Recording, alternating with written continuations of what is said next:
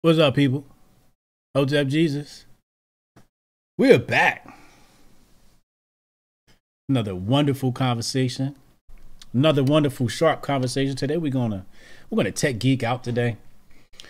I didn't set this screen up that you guys are seeing here. This is my old screen, and I forgot I had to adjust this screen because I had new screens. But whatever. Hotep Nation's on a mission. 2022, we're on a mission to promote homeschooling. We want to bring homeschooling closer to parents. We want to bring them with the resources, the knowledge, the know-how, the do's and don'ts, state laws, regulations, how easy, how hard it is to start homeschooling your children, homeschooling styles for the different styles that your child learns under, because not every child learns the same. Hi, baby. Not every child learns the same. So we have initiative. We got moving. We have donors coming in. This is a beautiful thing, man. Shout out to Dawn Hotep. It was her idea to embark upon this mission. And yeah, we're going all in 2020 to promote homeschooling, man. If you want to donate and help us out, proliferate, this great information, hotepnation.com/donate. But without further ado, I got a great guest. He's been on this platform before, super knowledgeable. I love checking out his content. The problem with checking out his content is you get immersed in it. You get lost, you know? So you sit down, you listen to one thing, you're like, all right, I need some more of this. It's like drugs. Ladies and gentlemen, I present to you, formerly known as Vin Armani, Magnet or Emperor of Rome, Cyprian. What up, homie? How you feeling, bro? What's up? Glad to be back. Thank you for the introduction. Yeah, much appreciated. Yeah. What the hell is going on, man? You was Vin Armani. Who knows what your other name was? You worse than me. I was like, if anybody can feel me on this situation, it's gonna be Hotep Jesus. You worse than me with the name. I done had about 4-5 names. That's me too. Yep. Same. So what? And I'm ready to change again. Anyway, we're not even gonna go into it. But what is this? Explain to me. I'm totally lost on the Cyprian situation. What sparked this, and why Cyprian? Well, it's my baptismal name, so I'm now baptized into the Orthodox Church. So okay. So Vin Armani is clearly not my birth name. Right. And it's a name that I adopted at a particular point in my life, kind of the gigolo, TV, like all that. And before that, I still went by another moniker. So I haven't used, like, personally and professionally, I haven't used my birth name really since I was about 19 years old. Okay. So this was just, Vin Armani represented a point in my life, an exciting point in my life and all of that. But this name came along, and, this baptism came along. My spiritual father, the priest who baptized me, he basically gave me this name. Most people sometimes a priest will sort of advise or choose for you. Most people, they sort of choose their name, their Christian baptismal name, or their parents do, but, or it's sort of a family type of thing. But he chose this one for me, and it's Saint Cyprian of Antioch, who is a very interesting saint. He was a sorcerer who... Yeah, that sounds it's a very, very cool story. He was a sorcerer who was summoning demons and all of this, trying to get a virgin, a very sort of holy virgin, Saint Justina, to fall in love with the guy who had hired him. He was a sorcerer in Antioch. And she basically, with like prayer and all of that, held it off, everything that he could throw at her. And then eventually he summoned, like, what they said was like a prince of hell, like a high demon. And this demon still couldn't pull it off. And so Cyprian the sorcerer just turned on him and was like, what? You're not powerful, whatever. And the demon comes and attacks him. This is the story of the life of Saint Cyprian of Antioch. And as the demon's choking the life out of him, the only thing he could think to do is to do the sign of the cross. He does that, and the demon runs. And so he's like, okay, I've got to be I've got to be a Christian. So he goes in, he basically makes the Bishop of Antioch at the time, baptize him. He's a priest within like 1 year, and then he becomes a bishop. And eventually he and this same virgin are martyred together. They're arrested and martyred. It's during the time of the persecution, that the Romans persecuting the Christians. Mm-hmm. And so he's killed. They're both killed together. It's a really cool story. And it, you know, my spiritual father was like, you will be baptized as Cyprian. That's going to be your baptismal name. And I was like, you know what? Vin Armani was given to me by my agent when I first like got into the whole like gigolo world and all of that. And I was like, this feels redemptive. This feels right. So I was like, okay, well, then I'll just go by Cyprian now. I'll change that out and go by it. But I'm definitely not mad at anybody who calls me Vin. Right. I'm not that guy. Yeah. Right? Yeah. I'm not that guy at all. So, no, I totally get that, because sometimes the homies might call me Boston, you know, my old rat name. And I'm like, oh, you know, it kind of makes me feel good. It's like, oh yeah, you remember him, huh? Exactly. Jabari Allen, HJ is like the sun and the moon these days. He rises and falls twice a day to give young hoteps the knowledge that they need. Thank you, man. Appreciate you. Wasted Talent Podcast in the building. Real quick, ladies and gentlemen, let's make sure we share this out. Email, text, snail mail. Tell somebody, tell your mama, tell your cousin. Get in here, tag me on Twitter, share this to Twitter, tag me on Twitter, I'll retweet it. Vin, I'm very much absorbed in Russia and its history. I believe quite a wonderful country. I have very few negative things to say about it and its history. There's this gentleman named Rasputin. How much do you know about Rasputin? I know I don't know an exhaustive amount, but I know the whole story. Okay. I know I've got some thoughts on Rasputin for sure. What thoughts you got on Ras? Because I'm about to start digging into his life. Because talk about interesting people. Yes, he was on another level. Definitely. I mean, Russia is a highly spiritual country. And I mean, my wife is Russian. My children are Russian. Oh, wow. They're dual citizens, you know. So okay. I'm married to a Russian woman. She's a dual citizen as well. Okay. You know, I've said Fauci is basically a Rasputin character. They're the same archetype. They're kind of the same archetype. So, you know, I mean, Rasputin, it could be said that his influence was a catalyst for basically the Tsar's fall and the rise of the Bolsheviks, the removal of trust of the Russian people away from the Tsar. I mean, Rasputin was in an Orthodox country, and he's in this house. You know, he's basically an occultist. He's he's a sorcerer fundamentally, a mystic, which is a part of Russia as well. Right. It's there. Oh yeah. But the Tsar, I mean, he was the manifestation, I guess you could say, of Holy Russia. Right. So I mean, Orthodoxy was a part of the rulership of Russia since the 900s.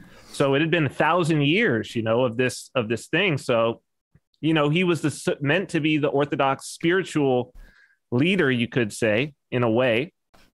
At least civically, a representation of the Orthodox Empire. And here he is with his wife in close contact, and rumors coming up of all of this, of her interactions with this sorcerer, this witch doctor, you know, that she's going to him to heal the son who is in line to be Tsar, and all of this. So yeah, it's he's an interesting character. And then the fact, you know, all the stories about they couldn't kill him and all these things it's, you know, here's what's interesting, you know, for the Russian people. And this is something that, I mean, that Orthodoxy has, it's become clear to me. And I understood my wife so much better when I actually, like, you know, was catechized and became Orthodox and learned. It's like, that mysticism is just present.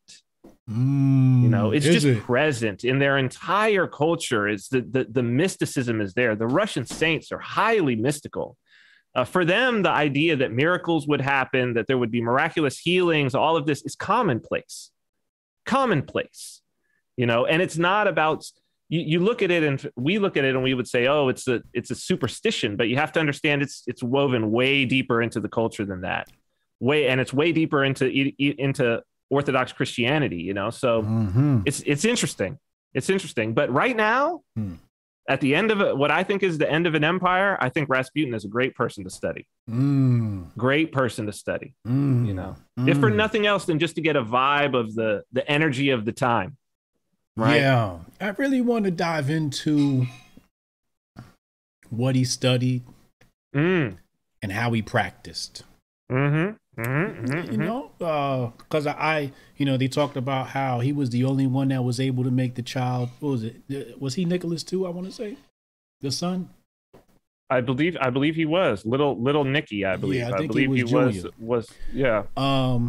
And you know, he was a hemophiliac or whatever, and he was the only one that could calm him down. He's the only one that could get him to stop bleeding, and he was doing, like, you know, weird hand things over the child, which I'm familiar with in the mystic world, right? Sure. But anyway, people didn't come here for that conversation. They came here to talk about. That's a future conversation. It's an interesting conversation, though. Well, I'm gonna have to bring you back to talk about because that's my topic, man. Mysticism, religion. Oh, I love to talk about it. Yep. You know, anytime, man. We're gonna come back. We're gonna talk about the Orthodox Church, but today we're gonna talk tech. Shout out to all my tech geeks in the building. You know what's funny about tech people, man? They love to argue. Yes, that's true. They love to argue. It's part of the game. I posted this up, and within minutes, it was two people in the chat arguing. I said, God damn, one opinion going this way, another opinion going that way. I said, boy, good, a lot of opinions, but it's good. You know, that's good. One question off topic I do have for you. While we're in the midst of this demic, shout out to Demic. Yeah, yep. What's it like in Saipan? Is it, because over here it feels like Nazi Germany. Obviously, I'm being hyperbolic, but it's quite totalitarian. What's it like out there by you? It's interesting, you know. On paper, it seems like to the outside world, I think people might look and be like, "Oh, there's, you know, restrictions happening there and everything," but on the ground, things are very different. But that's the culture of this place. You know, one of the guys who came here from California, two brothers who lives here, one of them said he called Saipan and the Commonwealth of Northern Marianas, he called it we were calling it like a client state, sort of like a client state of the U.S. because they just basically, most of the income for the government comes from the feds, federal grants, all of this, almost all of it. So it's kind of like a government welfare, but it's basically it's a client state, right? So he called it a theater state, which goes back to sort of this Russian idea of the Potemkin village. It sort of is a Potemkin village. So on paper, it seems like they're doing a lot of CDC guideline stuff and WHO, and we got 93% of the population vaccinated. We got this and that, and it's like, well, the governor is also, there's articles of impeachment for him right now for fabricating records, his own records. Like literally right now, they're impeaching him. Wait, and that's just he was allegedly supposed to get the hat trick shot, and it turns out he pulled Aaron Rodgers. No, not that. Okay. Not fabricating all kinds of records. Other people's all kinds. All kinds of records. Not vaccine. Not vaccine. Not that part. Just government financial, all kinds of government things. Wow. Yeah. All kinds of reimbursing him stuff for things. His wife using government boats to go on moonlight cruises. You know, them having all these bodyguards that would just take their kids to school and all this stuff. He was running a pig farm at his house, and he was charging the government for $15,000 a month in water bills for the utilities. All of these. So they're impeaching him, right? And it's just like, look. That's something that happened here It's part of the culture, whether for good or bad. So it's like, take everything you read with a little bit of a grain of salt of what's actually happening on the ground. There's a lot of theater. Let's just say it like that. That's inherent within socialism. Yes, absolutely. Where there is free money, aka stolen money from the people, and transferred through government to others, there are grifters. Yeah, and it's a supreme grift because, at least, let's say when there is government handouts to the states or whatever, or people living in the mainland, at least the people in that region, there are people who pay taxes to the federal government. So they might be able to complain and be like, these are my taxes is going to something that I don't want. But here, we don't pay taxes to the federal government. And there's very little income tax that goes to personal income tax that goes to the Commonwealth government, and there's no property taxes. It's illegal by the Commonwealth Constitution. So the money that comes from the federal government is truly free money. I mean, we got stimulus checks here. Think about that. We got all the stimulus checks. They got it all. Those came out the federal treasury, and nobody that got a stimulus check here paid into the federal treasury. Think about that. that's how they rock it here, But in order to keep receiving that, it's got to look on paper like they're doing the thing. Yeah, like they're complying. I mean? Like they're complying, right? Just it's the nature of business. Well, yeah, government welfare. Business. Yeah. Welfare. Right. Yeah. So for example, one time Uncle Hotep said, "Yo, I want to go to New York City with my lady, but I'm afraid I won't be able to get anywhere because they're on lockdown." And I said, it's New York City. Somebody out there gonna take your money. Right. Okay? Right. Yes. Is the situation similar? Absolutely. Yeah, that's what I feel. Absolutely. I mean, it's 40% Filipino here. So if you ever been around anybody who's maybe from California or been around Filipinos, they're hustlers. They will take your money. And then you've got a large Chinese population as well that's sort of independent hustlers. They're the ones driving the Chinese cabs, you know what I mean? Because we have no Uber here, nothing like that. But it's like, there's always a guy. It's like, well, what do you need? Oh, you need this, okay, I got you hooked up. Let's go over here and do all that. That's how it is here, So yeah, for sure. Somebody's going to take your money. It's not. Yeah. Money talks. Right? Yeah, money talks. Yeah, I remember I walked into a business. And they're like, gotta wear this and gotta have this. I walked in. They said, "What you need?" Yeah, exactly. They putting them signs up as a formality. Yes, people are people. At the end of the day, people are people, and that's the important thing about this whole thing has been culture, people. You start to see, the veneer washes away, and like who's on the other side of this whole thing. It's been very important, and it's very eye opening. So keeping your humanity is the key. Keeping your humanity and being around people who are going to keep their humanity. That's the key. That's the key, and that's where we've been failing.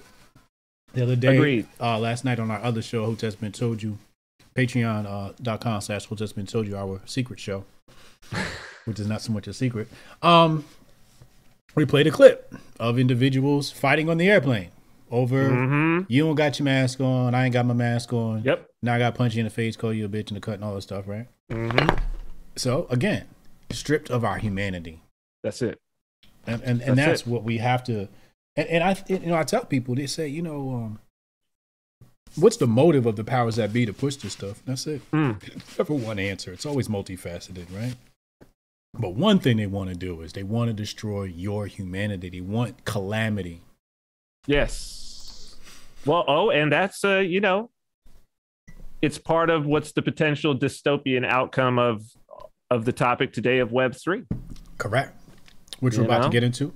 Yeah, it is. These are intrinsically linked together. They are intrinsically linked together. Oh, yes.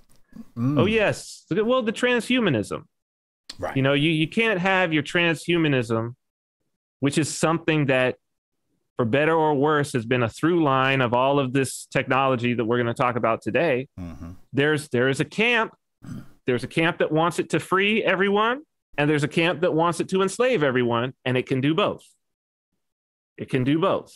Right. You know, so that's why it's an interesting concept to talk about, because we get into definitions of these things, and it's like, yeah, it's like fire, man. You could use it to cook food. You could use it to heat yourself and warm yourself, or you could use it to burn somebody at the stake or commit arson and burn down an entire town. You know, it's not the fire's fault. It's neither good or bad. It's just a technology.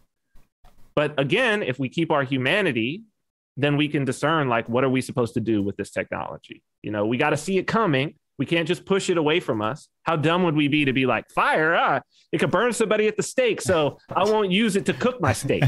You know, like, that's dumb. Yeah. That's just dumb, you know? But at the same time, we can't just be like, oh, fire can cook a steak, so therefore I don't need to be careful with it. I don't need to think about it. It's all positive, and who cares if it can be used for arson and all of this, right? You got to have the balance. You got to have the balance. Absolutely. Responsibility. Ken and Hotep, salute. Late to the party, coming through to show some love. And here at Fire Convo. Appreciate you, homie. Ken and Hotep in the building. All right, people. Let's do it, man. Let's dive into the juice. I'm sure everybody's showing up. We gave everybody time to get here. Oh my God, the DMs I'm getting right now from people with internet drama. So, Lord have mercy. Let me close this.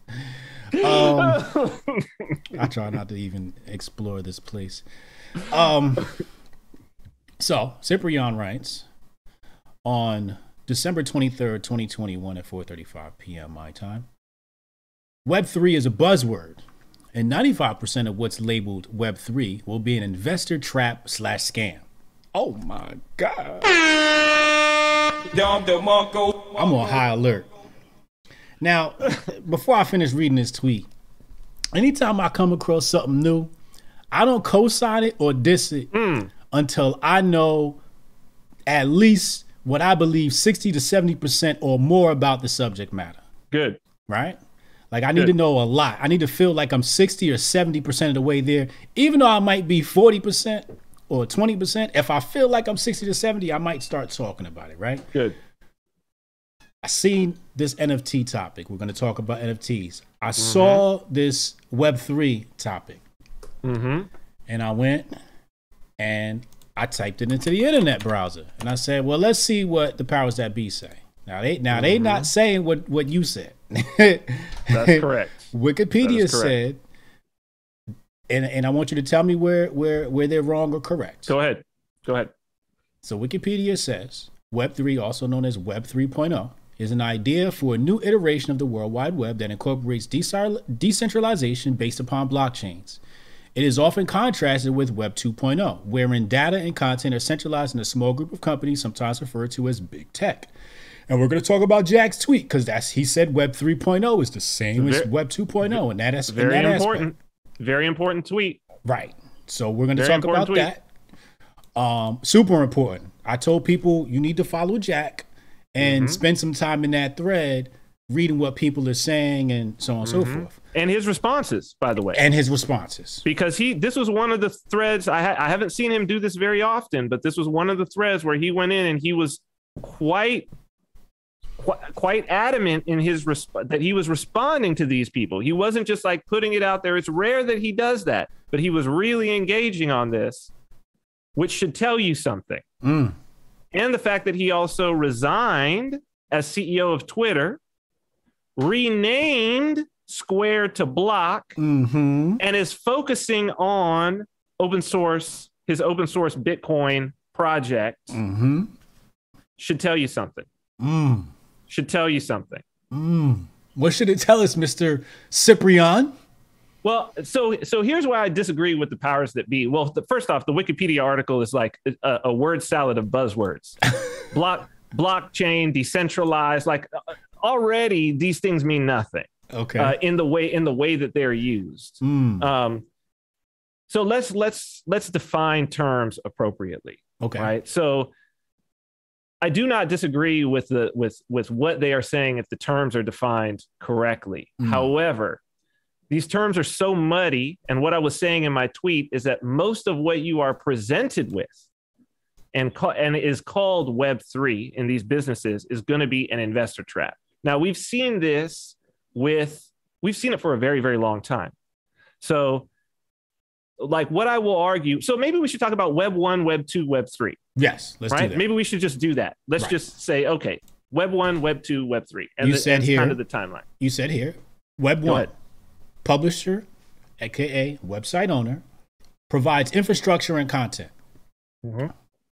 Web 2, publisher provides infrastructure and users provide content, a la WordPress. A la social media. A la social media, yes. Yeah, social media, WordPress, blogs, they're a part of the social media revolution. Correct. Right? But so is YouTube. Correct. So is YouTube, right? So that's Web 2. I was trying not to use social media because it just seemed like a very normie thing to say. you say it. I mean, okay. Yeah, because that is Web 2 is inextricable from, you could say social media is the buzzword of Web 2. That is the buzzword of Web 2. Okay. That makes sense. Platforms own all the infrastructure. Users generate all the content. Imagine Twitter with no users. What is it? It's nothing. Oh, it's Facebook. No, it's nothing. It's literally just that, like, Twitter doesn't provide content. Right. Even the content that they curate is coming from other Twitter users. Is UGC. Right? Even when you go to your trends and all of that and they curate, it's all from the users, all user generated. So that's Web 2. That's Web 2. Web 2. I'm trying to think of examples of Web 2 where users don't create the content. That would be a Web 1 company. So what are we talking about? We're talking about legacy companies. We're talking about the newspapers, the radio stations, right? So the dates are like, it's basically like these 10-year chunks. 95 to 2005 is Web 1. 2005 to 2015 is Web 2. We're already in Web 3, right? But we're just seeing the fruit beginning, right? So you could say that it's like 2015 to 2025 is going to be Web 3. And what's crazy about these, and we could talk about this timeline because I took a little while and I laid out this timeline. The things that happen in those 10-year chunks, very, very similar. Very, very similar. But like, so what are the Web 1 companies, right? So I said 1995 is the beginning of really Web 1. So the prologue is 1993, the Mosaic browser is released. This is the first browser to browse the World Wide Web. Okay, that's 1993. 94, Amazon is founded. 94, Yahoo is founded. Wait. Damn, Amazon was founded in 94? 1994. Wow. 1994. That's when they were just books. Just books. So it's founded, right? These are, at the time, these are very small. They're founded, and it's based on the idea that they're seeing this browser is here, and they're like, this could be something. Now, mind you can't do e-commerce. You can't do anything. Web 1, the big thing for Web 1 is e-commerce. E-commerce is the thing. Right? So 1995, you got Netscape Navigator launches. Right. Also, AOL purchases web crawler. Remember, AOL was one of the first places people could get online. Yes. That was dial-up. You got mail. Then 1995, Microsoft takes this Mosaic browser. They create Internet Explorer. This is 1995. So this is the beginning of Web 1, Internet Explorer. 95, eBay is founded. Okay? I remember that. 97, you've got 97 to 2000. What I would argue is in these 7 to 0 years. So 97 to 2000, 2007 to 20 to 2020. No, 2007 to 2017. Right. And then 2020 and what we'll see going into 2017, 2020, we get ICOs and all of the DeFi and stuff. But 1997, you got Netflix. 1998, you get PayPal. Okay. And 1998, you get Google. So you get Google and PayPal in the same year. Okay. And what you see right there is that's your package for e-commerce. Right. PayPal, eBay, Google, Amazon. Okay. Right. This solves the problem of how do we get money onto the internet? How do we start moving value around, which is very important for Web3. So they're the ones that spent the VC money to solve these problems. Right. Yes. But at this point, every website that you go to, like if I'm just an individual, and this was the vision, like when people like Terrence McKenna in the mid 90s would talk about this vision of what will this be? You go back and listen to them. It's very interesting. And they were like, everyone will have a website. Everyone will have a server and everyone will have a website. Everyone will run their own email server. Right? This was the initial vision. Yeah. Because the idea was, well, whoever has the website is not just the software. It's not just the site. It's also the hardware that's running the site. Right. And so also what you have at this time during the tech boom, you basically have three types of companies, but the big ones that are making that are using up all the VC money during the dot-com boom, right? Yeah. You've got e-commerce companies, Pets.com, all these failed, goofy, they were all e-commerce. Yeah. Anybody who's old enough to remember. It was all about, and what was it about? Eventually what Amazon did. You order something online, it gets delivered to your house. Right. Okay, that was it. But the other two was equipment companies. Infrastructure equipment.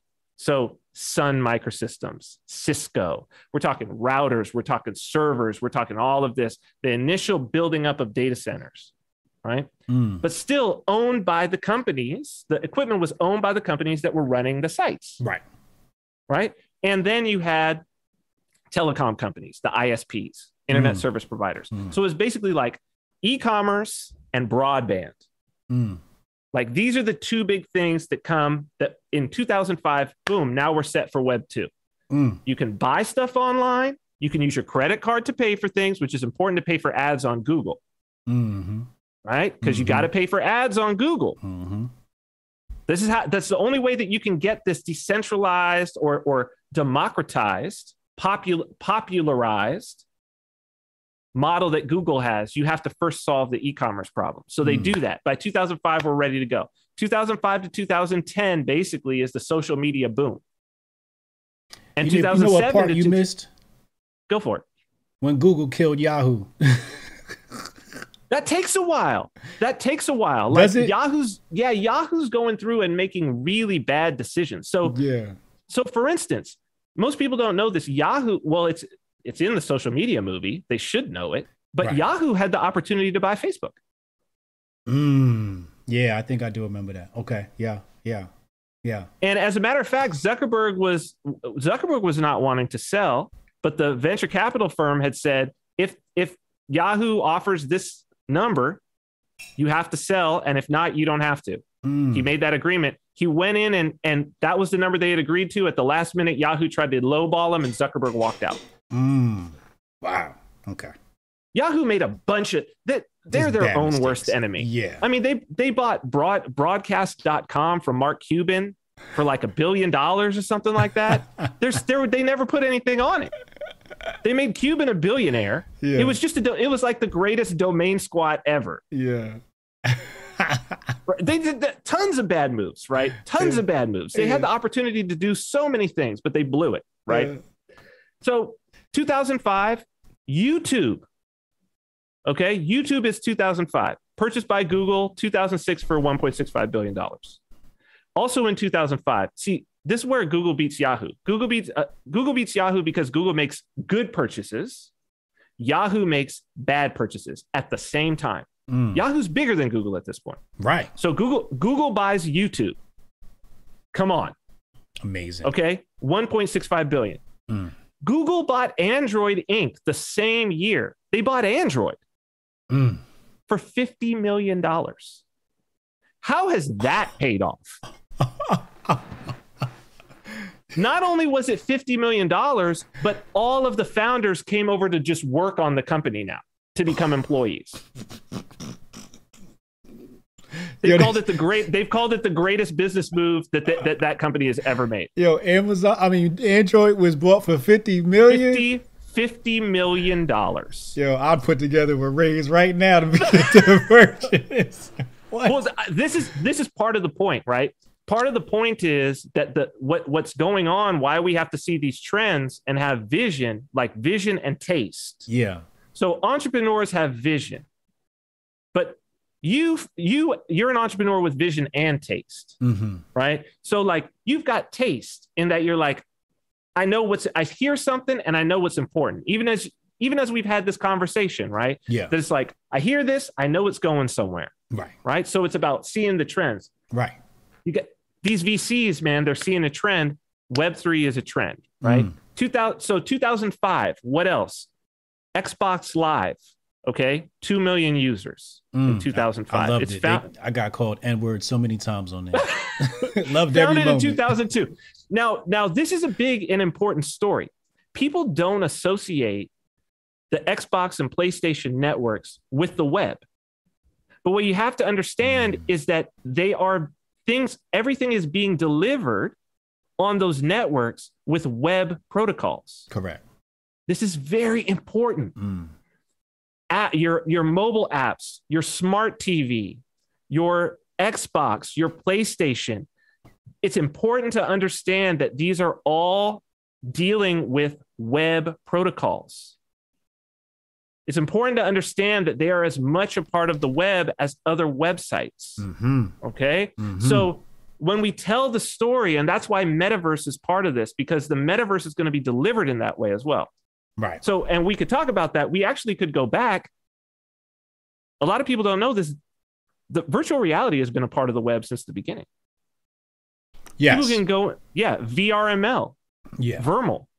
There has been a virtual reality standard and 3D navigable websites since the mid-90s. That's true. That's very 94 and 95. It's been a vision that eventually, this isn't going to be pages, that eventually you're going to walk through this thing. That's been the vision from the start. From the start. And the technology is just catching up with it. Right? Now, is that a good vision? Like, it's being hijacked by one of the worst people you could possibly imagine. Right? So 2006, Twitter is founded and Facebook opens to all the public. From 2004 to 2006, it was only in universities and some corporations. It already had millions of users. Every university student was using it. But in 2006, Twitter's founded and Facebook opens, right? Also in 2006, Amazon Web Services debuts. So we've got the cloud. That's the buzzword. The VC buzzword for infrastructure at that time is the cloud. Yo, when I first heard about the cloud and I researched what it was, I was like, y'all know, I realize ain't no cloud, right? It's just a bunch of servers. It's just servers. But what it was, so for me, when I've been on the internet since 95, the first business that I was involved in that was an internet business as a founder was 1998. It was a company called DJUnion.com. It was an early streaming media site, right?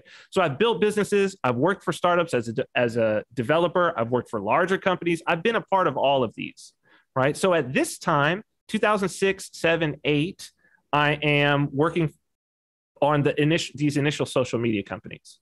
So what you basically had at that point was you had three big things: the cloud, social media. These were the three big buzzwords: the cloud, social media, and mobile.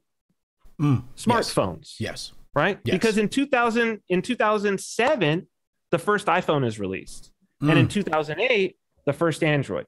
Okay. So this follows quickly off of Facebook. And so we see that like MySpace is really kind of a part of Web 1. It's a transition. Okay. Facebook, Twitter.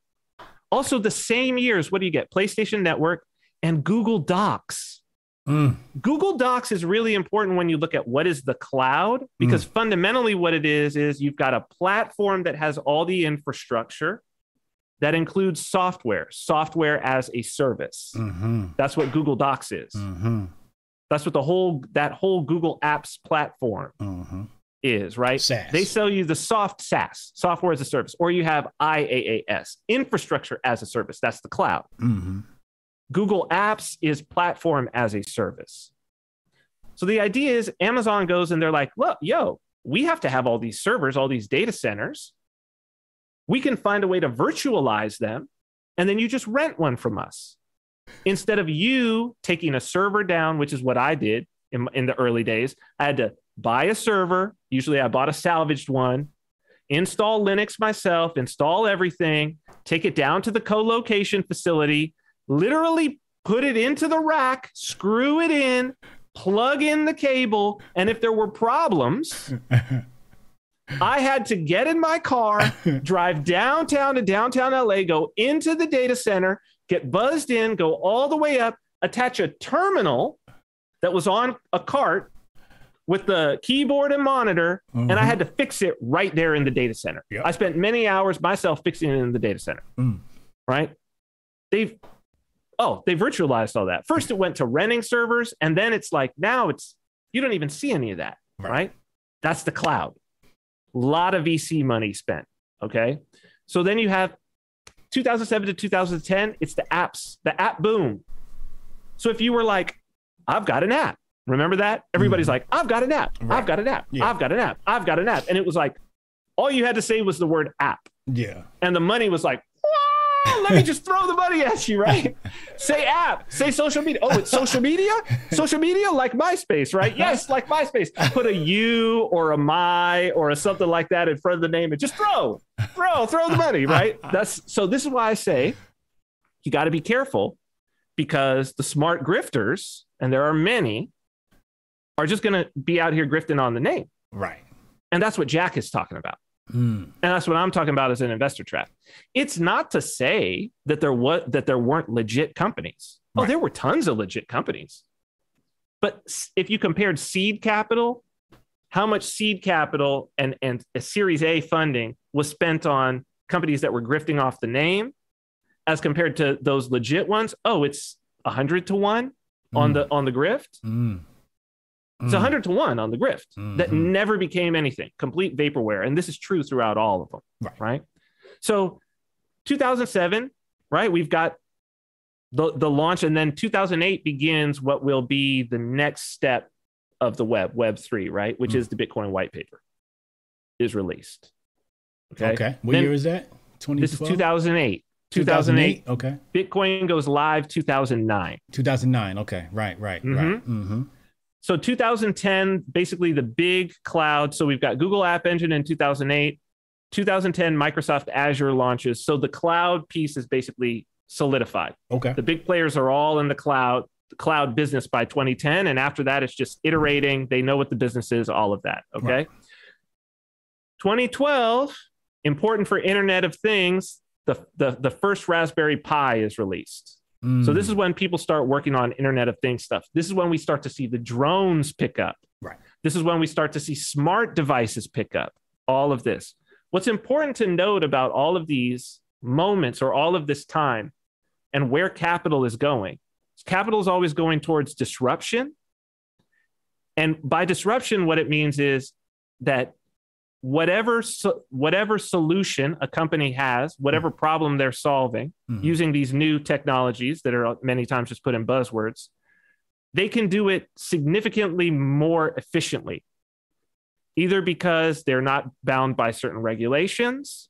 The technology allows them to do it in a much more efficient and cheap manner. And therefore, if they can receive the same market share, their costs are so much significantly lower that there's so much more profit. And that's what the venture capitalists are after.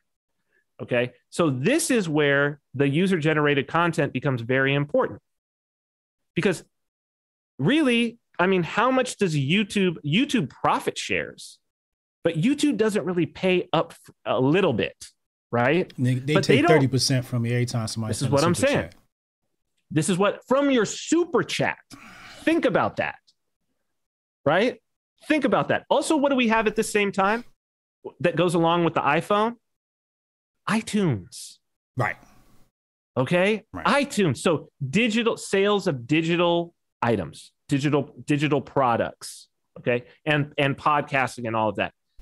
This is, they have to have the infrastructure. It takes an incredible amount of infrastructure to do this, but they're no longer paying for the content.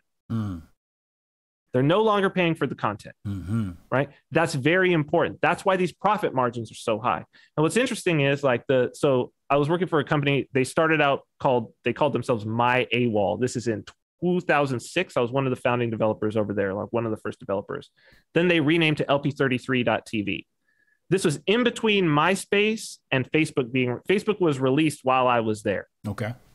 And it's interesting if I go back to the things that they thought were important when they were building, but they had a huge, and they were spending a ton of money on their content department. They were creating content for a social media site. Think about that.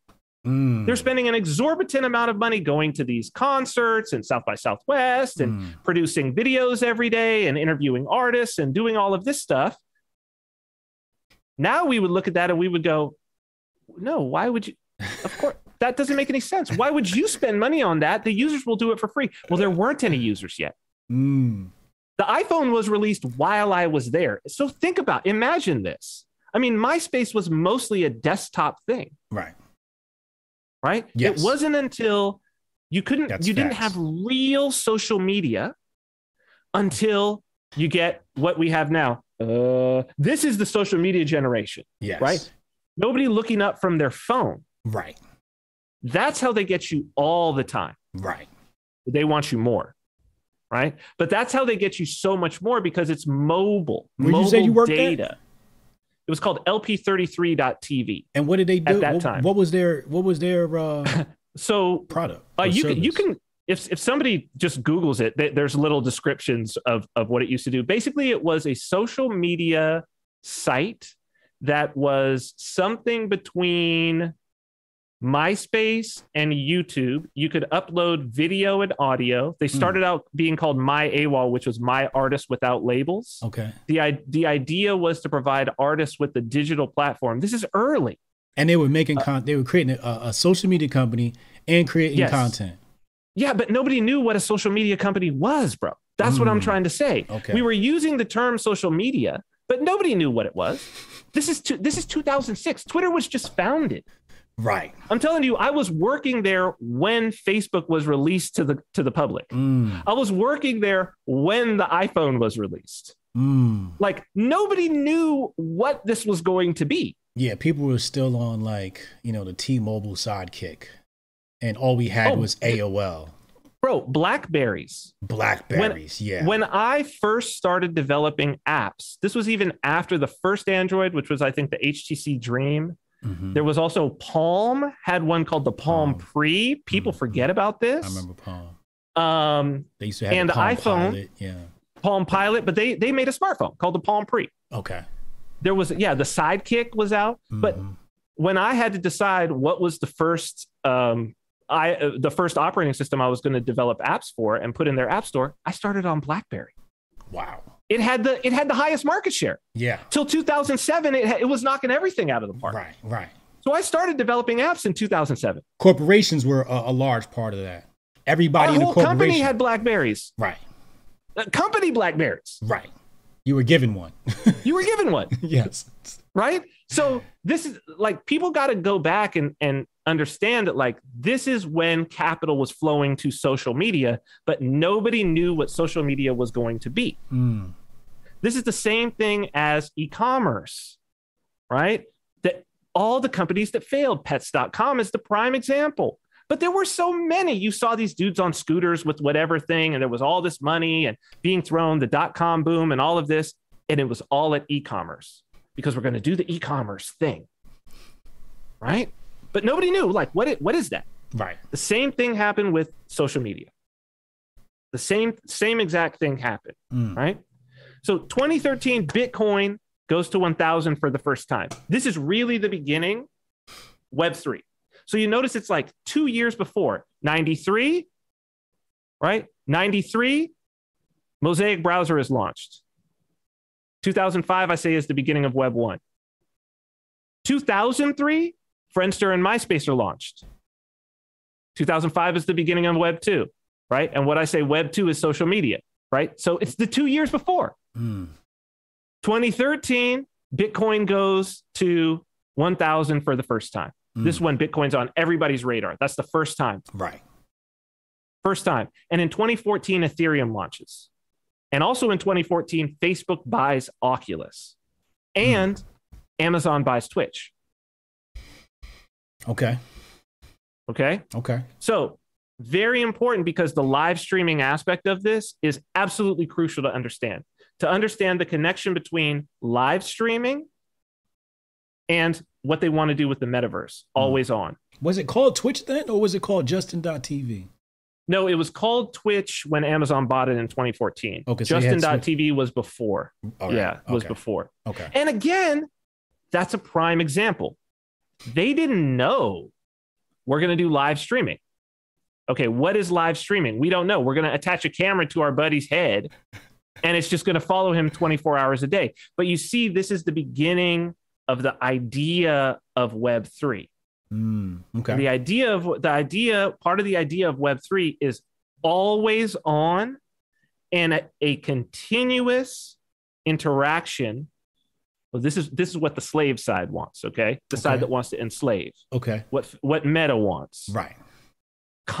Where you never leave.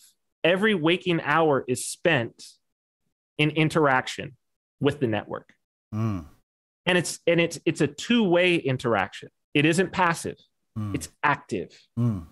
Your participation in it, manipulating, working through it, interacting with it, not just reading something, right? But taking active action. And it's a live stream.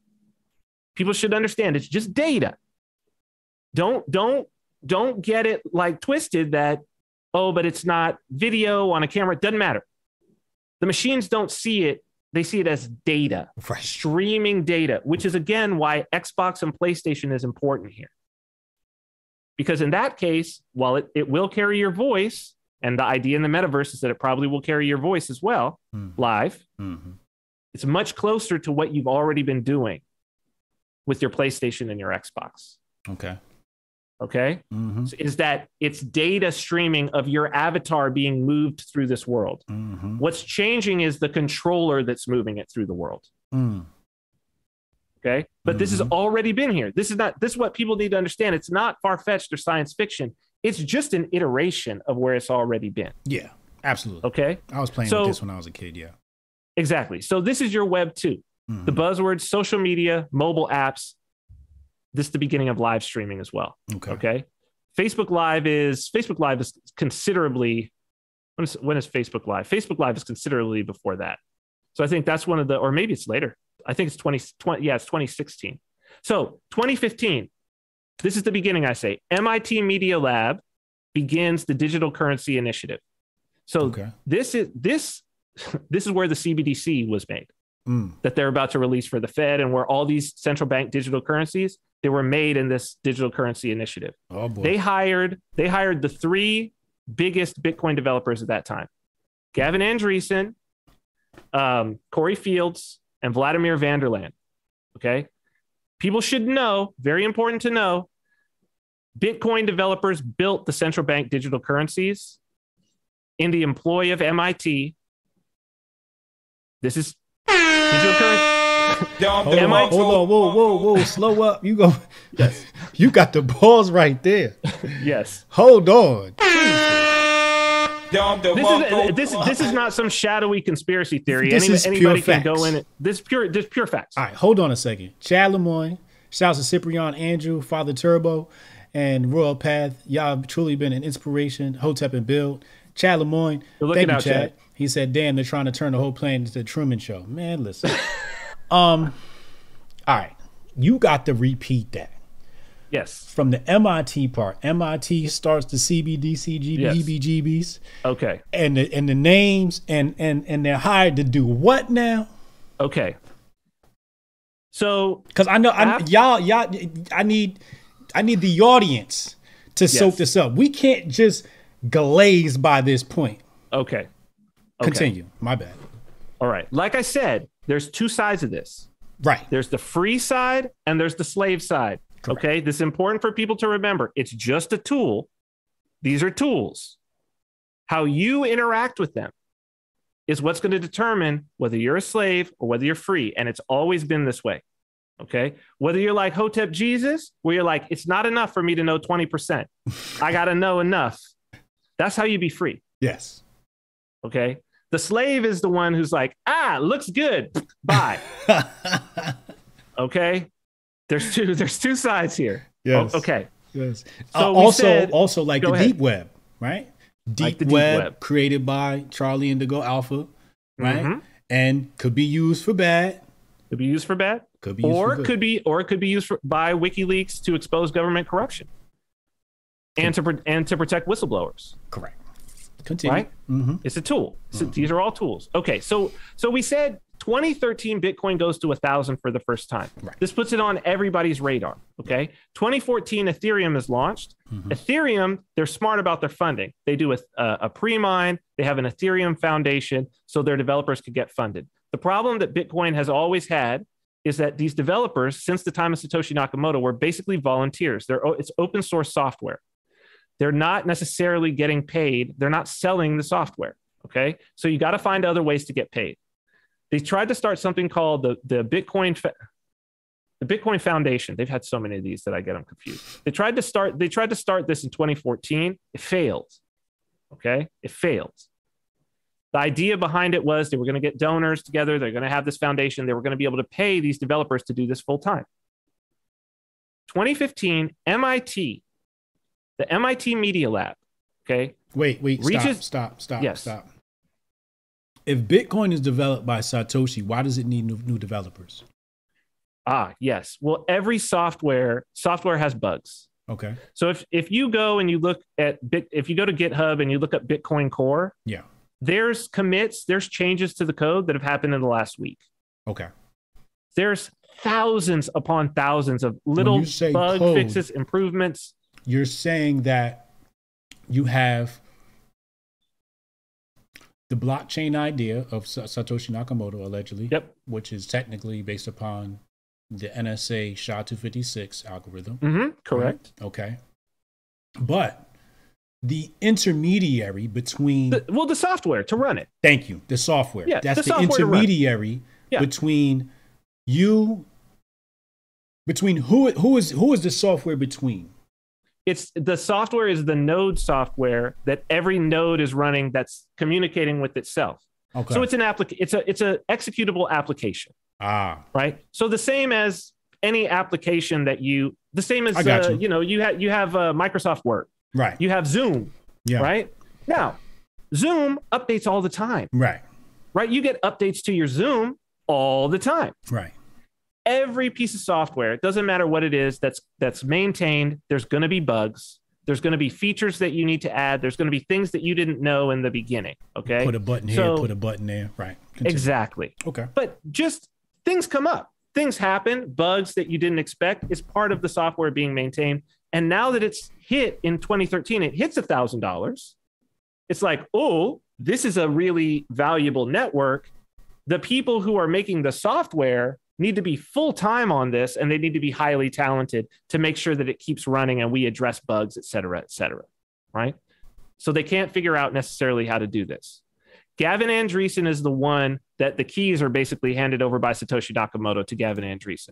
What? In 2015, Gavin Andresen, who's heir of Satoshi at the time, Corey Fields, who's a major developer, and Vladimir Vanderland, okay? He's still the lead developer. If you go and you look at the number of commits, he's number one. He has commit access. He determines what goes into the code. Okay? What's in the software. He's the last point. They're all hired by MIT Media Lab, and they begin a new wing, okay? A new project. It's called the Digital Currency Initiative. Now, when this is announced, what they say they're doing is they're hiring a bunch of talented open source developers, and they're putting them in academia. They're finding a way to fund them because Bitcoin is important and Bitcoin should be kept running. And this is like almost like a public service, like a common good. This is how it's presented. Okay. Now, and again, these are just facts. The head of people can go and look at the head of the Media Lab, Joy Ito, ITO, introducing these three gentlemen and introducing the Digital Currency Initiative. I believe it's April 2015. You could find the video. It's no problem. Just look up Digital Currency Initiative, begins video on YouTube. You'll find it. No problem. Joy Ito was forced to resign as the head of the MIT Media Lab. Some people may remember this because why? Because Joy Ito had been accepting payments in the millions of dollars from none other than, drumroll, Jeffrey Epstein. And he had hidden the fact that he was doing so. This is after Epstein had already been convicted in Florida on the first set of cases. What is he sending her money for? Well, there's emails. In one of the emails, it says, here is money coming from Bill Gates, but please label it as coming from Jeffrey Epstein. This is public record. You could go New York Times, Washington Post, no problem. Okay? So you say at the time, why are they investing in the Media Lab? What are they doing? People were like wondering, like, what are they doing? What are they doing? Until in 2020, the Federal Reserve announces, oh yeah, the Boston Fed, in conjunction with the Digital Currency Initiative, remember, run by the lead developers of Bitcoin, have developed a central bank digital currency.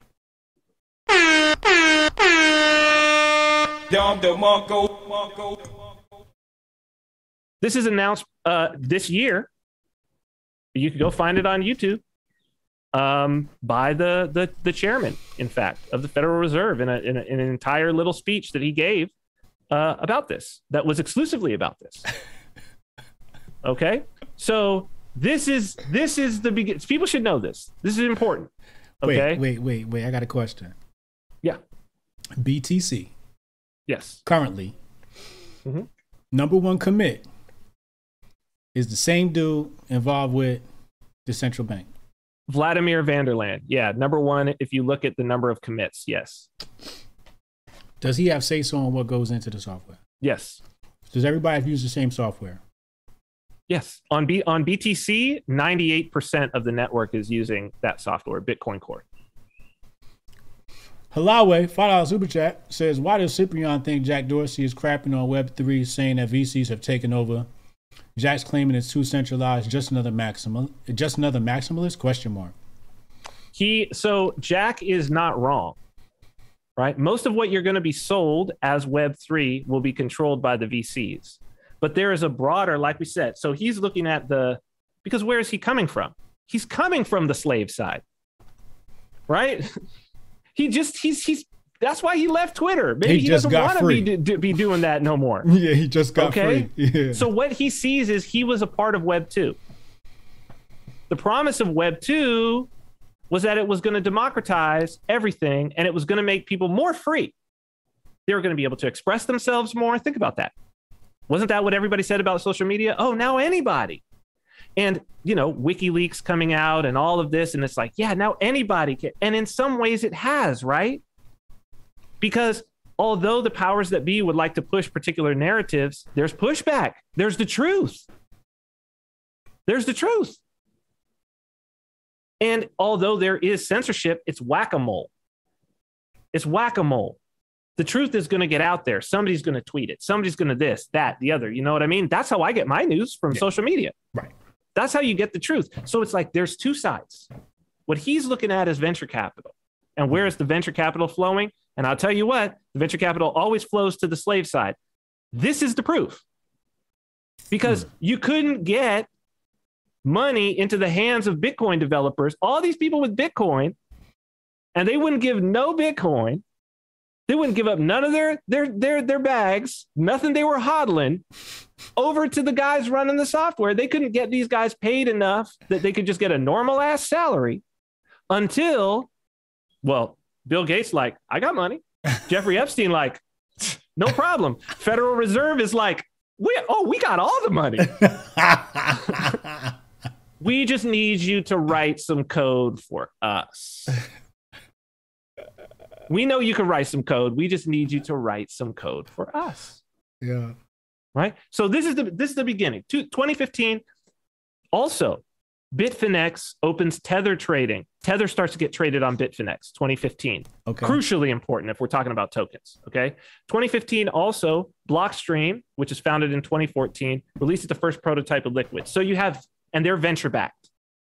So you have venture capital. You have capital now flowing into, for the first time, external capital flowing into blockchain and cryptocurrency.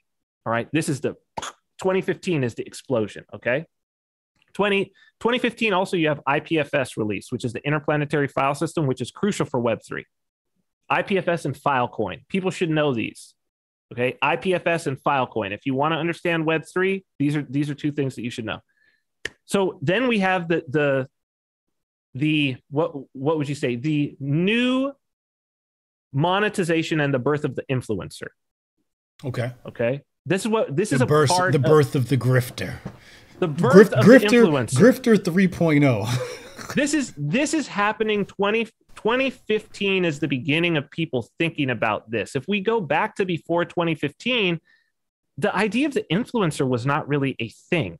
This person who was just, you had the Kardashians, they're the proto-influencers, but these people somebody who could come out of nowhere, right, and be like, and build a brand, and the ability to build a social media brand, which you've been a master of, right, and to become an influencer. This is a 2015, 2016 thing. TikTok, 2016 founded.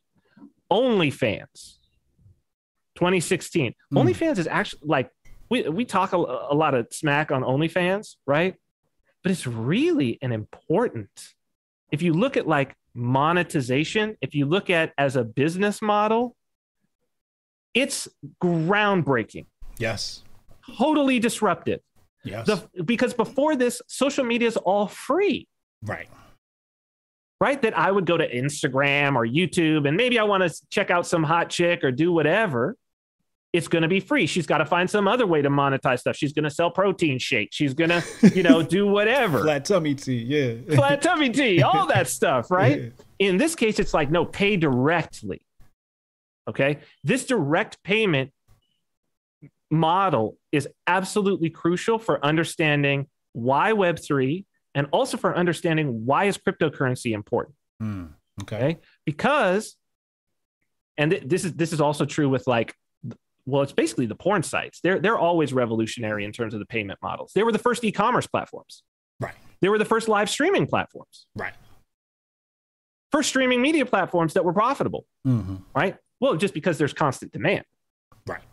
And it pays to disrupt. Right. So OnlyFans, you pay, the person gets a share. All right. But 80%. Cryptocurrency would allow 100%. Right. Or you could disrupt. Right. So this is important. Also so these are all 2016. Facebook Live public release. People can go live on Facebook for the first time. Wow. And think about how much of a change this is, because think about like all the murders and suicides that have happened on Facebook Live. That's like, see, this is beyond user-generated content of Web 2, where it had democratized. Now anybody could be a reporter. Now anybody could be a filmmaker. Now anybody could be anything. No. Now the content is you. And especially your failings, the worst things, the fallen parts of humanity.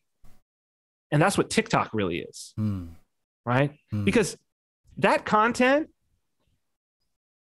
on YouTube, somebody tries to make that content, it's not going to fly. Right. On TikTok, it works because you're actually there to see the slow motion train wreck. Yes. Like if you're on TikTok, you're there to see what is the dregs of humanity up to. We also have to give TikTok credit for the purchase of Musical.ly. They basically purchased, several million users. No, TikTok is a completely disruptive and brilliant business. Yeah. Completely disruptive, completely brilliant. It's been from a business standpoint, you got to be like, it's very important. Yes. Okay. You have to. 2016 also, the first Oculus Rift comes out, VR headset. Okay. From Oculus. Okay. Right. Which is the Facebook company. Right. So this is all 2016. Wow. Boom. 2017, YouTube live streaming from the app. That's crucial as well. That's to match Facebook, because it's not enough to just be able to live stream. This live streaming on the go. Remember, that was the key that made social media, that changed MySpace to the difference with Facebook was I'm on my phone on Facebook. I remember Periscope was live, was doing this, and there was a predecessor to Periscope. Vine. No, for live streaming. Oh, for live. I don't know. Periscope. Periscope was early. It was a predecessor to Periscope. But continue. My bad. Go ahead. I think Periscope is probably 20. I don't have it here, but I think it's probably 2015 or 16.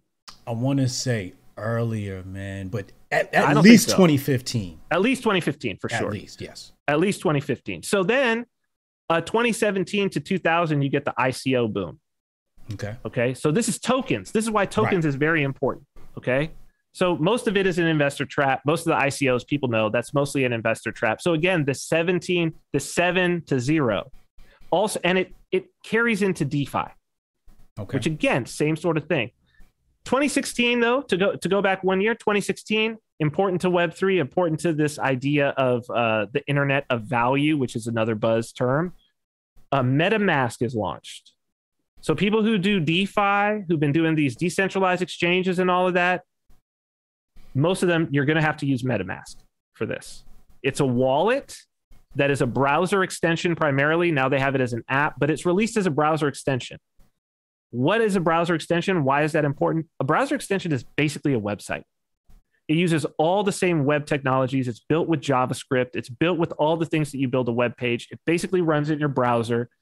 You can do all of those things in a web page, but this sort of it's kind of an embedded web page that sits over other web pages and can communicate with the web pages that you have. This is absolutely crucial for Web3.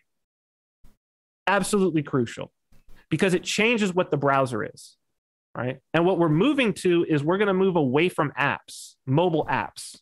We're going to move straight to the browser, right? We're already seeing this with some live streaming platforms.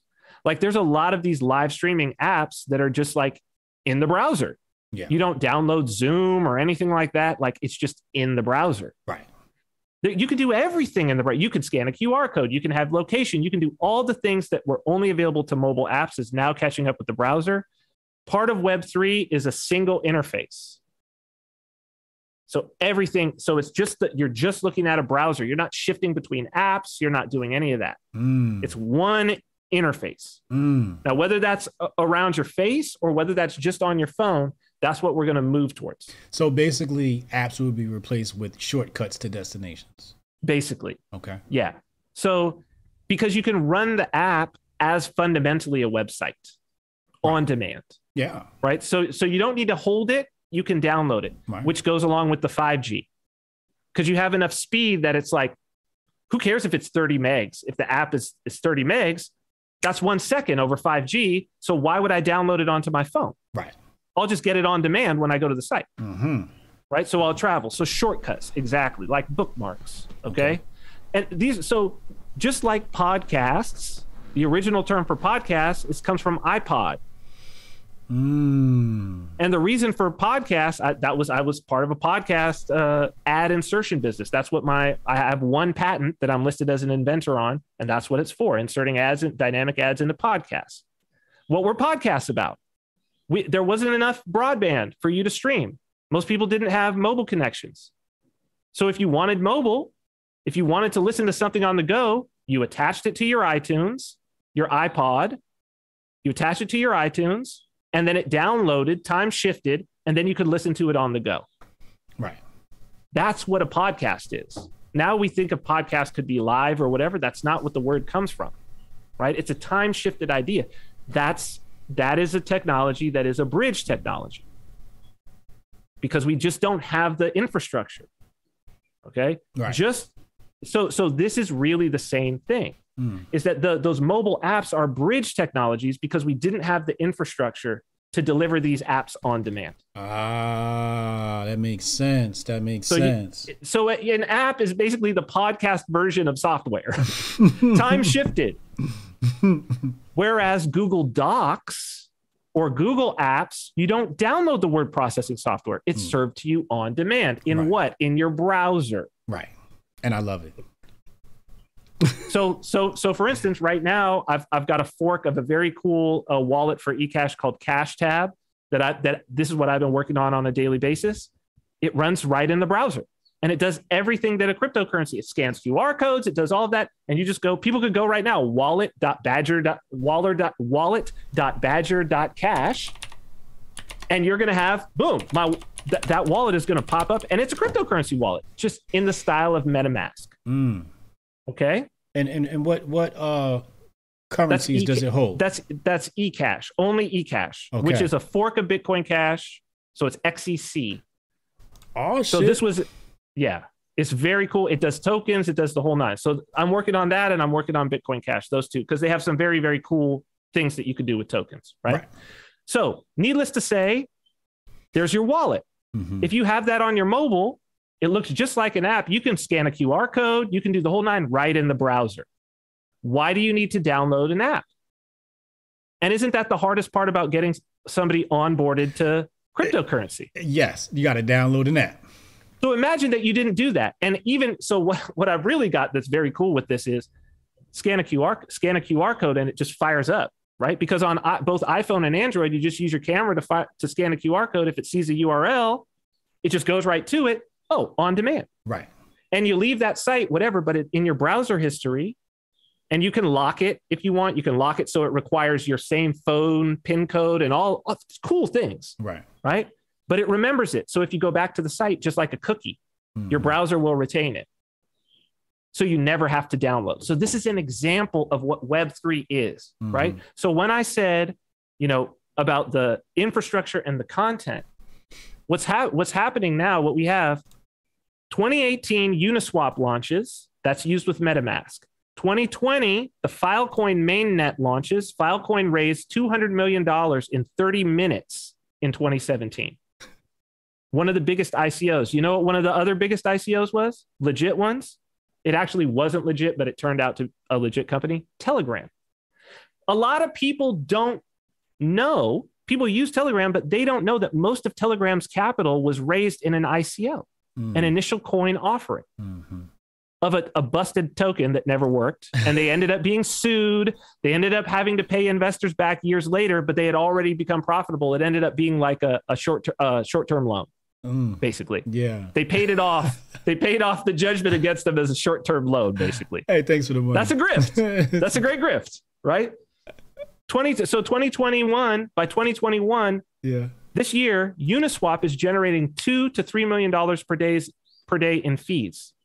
So the thing about Uniswap is people are, DeFi. So people are DeFi. People provide liquidity, a liquidity pool. It's basically lending, okay? Lending. Think about it that way. But it's decentralized lending where you lend a little bit and you get back in interest, basically, relative to the amount that you've lended. Right. Which this is a decentral bank, basically, a decentralized bank. Yeah. Very cool. This is crucially part of it. Okay. And Facebook changes their name to Meta. Here's where we're going. Real quick. Yes. And then in 2021, Let's Go.finance launched. Go, do it. Do it. Let's Go.finance launched, and you can get about, I think it's 170% APY staking on Ego token. Continue. There you go. This is a big and important thing, right? DeFi is important. People are in and they're putting in capital, and it's capital coming from everywhere. This is important, right? Capital's coming from everywhere. This is the idea that the capital's going in. Now, eventually it ends up getting centralized in single hands. I mean, the early banks, there were banks everywhere. Early car companies, there were hundreds of car companies. Eventually, there's winners and losers, right? People who have made good decisions and bad decisions, and somebody wins and somebody loses, and it ends up being centralized. We've seen this whole story. Yeah. So the question is, what's next and what is Web3? Okay, this gets us to what does Web3 look like at the end? Now, this is the prediction part for me. This is what I see from what I've been working on. Again, why am I qualified to talk about this? I've built businesses in every single one of these. I built profitable businesses in every single one of these. And I'm currently working on this. Okay? So Web3 is this.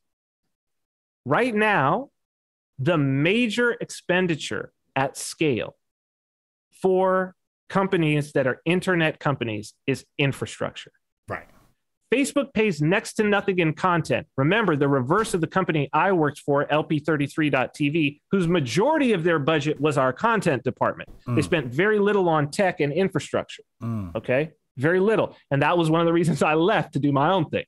Okay, so I would have just took the equipment and sent it out to content creators. Who were the content creators? You got to remember, there's no even buddy producing things on YouTube. The people who are creating content were filmmakers. That's who I would have sent it to. That you would have been smarter than them. Believe me, you would have been much smarter than them. They made some very dumb moves. I would have took photographers and turned them into videographers. So how much? So here's the thing: how much are we talking about in terms of infrastructure? Okay, last year, Facebook's capital expenditure for infrastructure was $19 billion. That's the construction and operation of data centers primarily. This is infrastructure. This is not their salaries. This is data. This is their data centers. Okay, budget. Not marketing. Yeah. 19 billion. They're planning to spend between 24 and 30 billion this year. Okay. Real quick, so crypto went down. Appreciate you. So everyone check out Cyprian's course, the Bitcoin Mystery School. Best insight into how to apply BTC to your life. Do y'all know some good Web3 projects? All right, we're going to continue. Go ahead.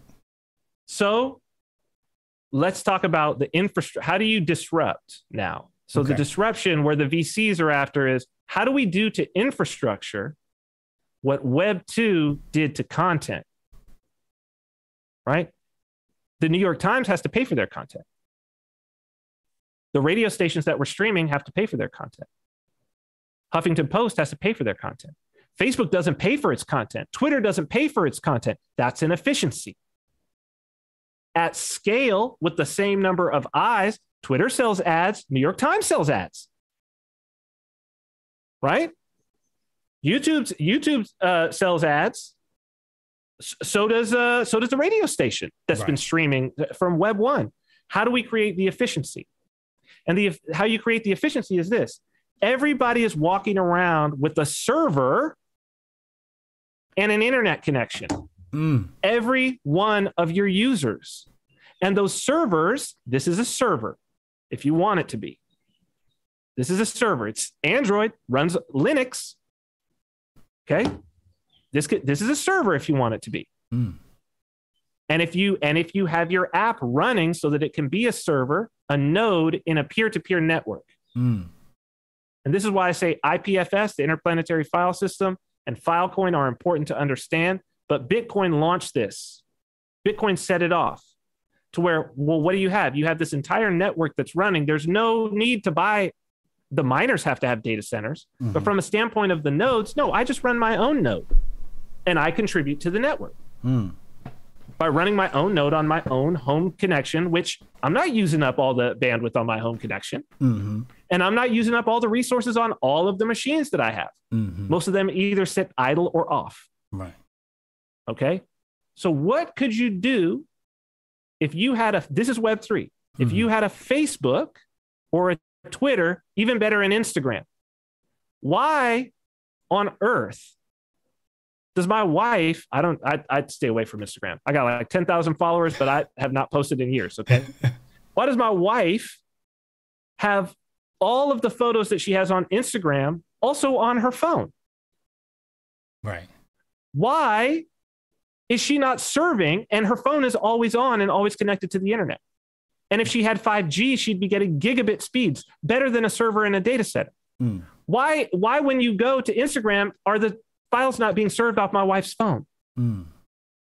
That's what makes sense. And Matt, you do all of that. You have an Instagram with not billions of dollars worth of server costs. You have an Instagram with zero server costs because it's been offloaded to the people.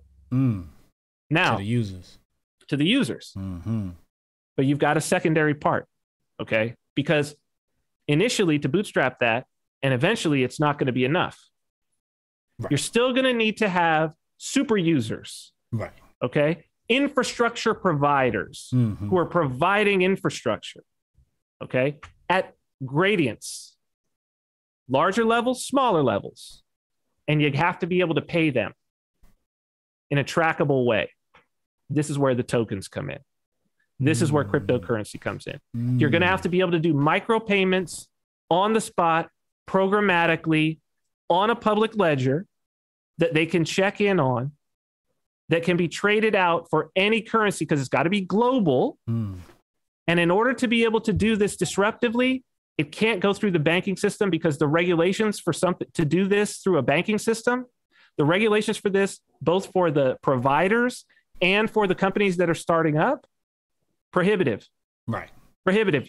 In order to even begin your prototype, you would have to have licenses in all the countries and jurisdictions that you needed. But with cryptocurrency, you don't. So this is what it's going to. And so you're going to have, your Oculus setup is going to also be a node. Your phone will be a node. So when they say you'll own your data, it's not that you will own your data. You already own it. But it's that it will be, this is how they're going to, that's the grift. Right. Why is this morally great and wonderful? Because you're going to be in control of your own data. And it's like, no, Facebook no longer has to manage my data. Facebook no longer have to pay for the hard drive space and all of that for my data. You're utilizing my hard drive space that I bought, that I own. You no longer have to pay for your connections in the data center and your peering. No, you're using my broadband connection that I pay for, my mobile connection that I pay for. And the efficiency is Facebook gets to keep that $6 billion in their pocket. That's what's happening in Web3. And that's why Jack says, at the end of the day, it's this about profit and what VCs are after, okay? Don't fall into that it's going to provide you some wonderful thing of freedom. Now, it very well can provide you that. But if people want that, they're going to have to utilize these protocols for themselves, because what they have to understand is all Facebook servers that they have in those data centers, they run on Linux operating system. That's free. Yeah. You can use that. Yeah. Their streaming that they're doing, it's HLS. It's an open protocol. You can download FFmpeg, which is a free software, and you can do it yourself. Okay. IPFS, you can run your own node, but see, people are going to have to educate themselves to this. So if they want to be free. This is Web.X, right? Where X is a variable. Correct. And this is my point where I said before, people ask me about, what do you see with the future of cryptocurrency? I said, in the future, if you want freedom, you're going to need to be tech savvy. Correct. And 100%. You will exist in different parts of the world while you exist in the mainstream world. And that's what you're talking about. Now before I had the vision and you just gave me all the tech that makes it make sense. Wow. Okay. Well, so it's like this, Hotep, like any technology. Okay. Let's go back to fire again. If it's a situation where you are, you're at the time when fire is being introduced to human beings, you are going to be free and you are going to be better if you learn how to make fire. You teach your children how to make fire. You teach your tribe how to make fire, and y'all use fire for all the things that you can. You're going to be healthier because you could cook food. You'll have a wider variety of a diet. You'll be able to keep yourselves warm. You'll be able to keep away predators. You'll be able to hunt with it. You'll be able to smelt metals with it. You'll be able to do all this. But there were definitely societies where that knowledge of fire was kept by only a few. We know this for a fact. And the rest of the people were kept literally in the dark. And if you ran afoul of the fire keepers, no fire for you, my friend. No fire for you. And guess what? You get eaten by an animal. You can't cook your food. You can't stay warm. You freeze to death. This is what it is. This is fire, folks. This is fire. And you have an opportunity right now to educate yourself on it.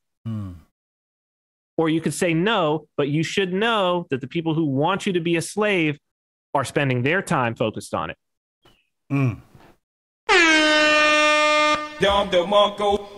This is so I hate the word democracy because democracy means mob rule, but I say this technology you're talking about is the closest thing to righteous democracy as the people use the word. Yeah. Mm-hmm. Yeah, because you are in control. That's and you it. don't have to be dominated by, if you don't like it, go to web point Y. Exactly. Go to web point Z. And you and your community can go there. And that's what's going to happen, especially with us who have to use code words for all these censorship. We're going to have to go to web point X.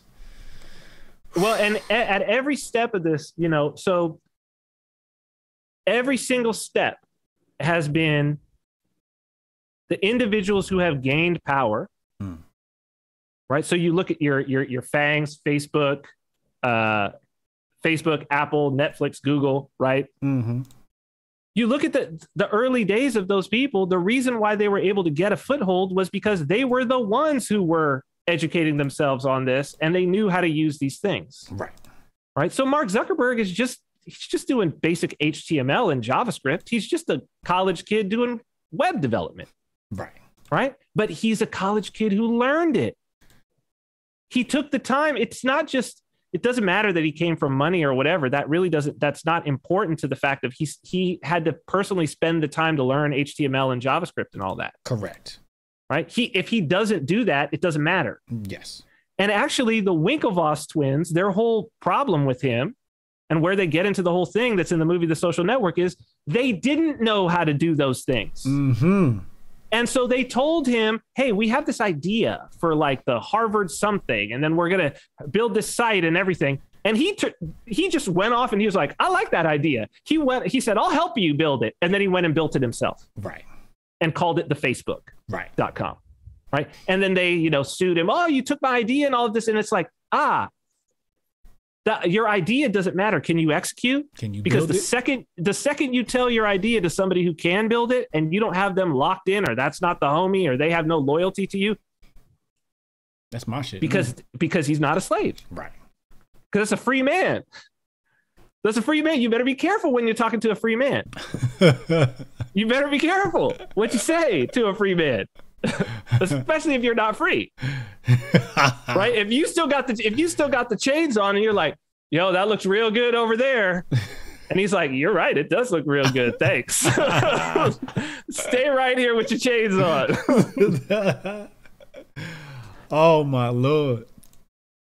Yo, if y'all never saw my first conversation with Ciprianus, I'm gonna have to go change that one. He was Vin Armani. Yeah, I gotta go back and go watch that. This is mind-blowing information. And people ask me all the time, hey, you bring some mind. I'm like, yo, you cannot blow my mind. Pause, no homo. You can't come on my platform. It better be something else. You know what I'm saying? You mentioned BitChute in this conversation. Yes. And absolutely. how BitChute was a Web 3.0 company, right? Can you explain that to me? Yeah, when BitChute launched, they were, I think it's just, so many of these things are timing. They're timing issues. Yes. YouTube was censoring and they were like, hey. Absolutely. They launched, but they launched with using a protocol called WebTorrent. Okay. Which, this is related to BitTorrent. So it's the same as a BitTorrent. Some people have used that for file sharing. And this real is quick. Early... So this was like back when we were using Napster, back when we were using BearShare, and everybody, if I had the same 50 Cent song or Soulja Boy song on my computer, we would all chip in to send those correct pieces of data so someone else could download them. Correct. And what's different about this, so Napster was kind of centralized. There were some others. In this case, this is where we get sort of this node idea. So BitTorrent, people were in nodes are in what's called a swarm. Okay. Initially, there was a little tracker. So like the Pirate Bay was maybe one of the most famous and notorious ones. Forgot about Pirate Bay. Pirate Bay, huge. Yeah. 2005 to 2015. It's sitting right inside that Web 2.0. Okay. Yeah. So you would go, you find it's got what's called a magnet link. It tells you, and you would sort of attach to the tracker, and the tracker sort of routes the data and it collects everybody in a swarm around a particular file. Okay. Or multiple files. Right. And you have pieces of the file, and you're grabbing pieces of the file from people who have the file. And if you have some of the file, you get more. And there's a ranking system. Some people are called leechers, other people are called seeders. If you leave your machine on and you allow other people to take from you, it actually gives you more you get a higher score, and therefore you can download at faster speeds. It's a cool system. Now they don't necessarily need that central. It's like hub and spoke. They don't need that hub. It's now completely peer-to-peer. So this is a peer-to-peer network, and there's a web-based version. So again, we're back in applications in the browser, and that was under the hood of the BitChute site. So the idea was somebody's watching Hotep's Been Told You. Everybody that's watching is also serving the piece that they've watched.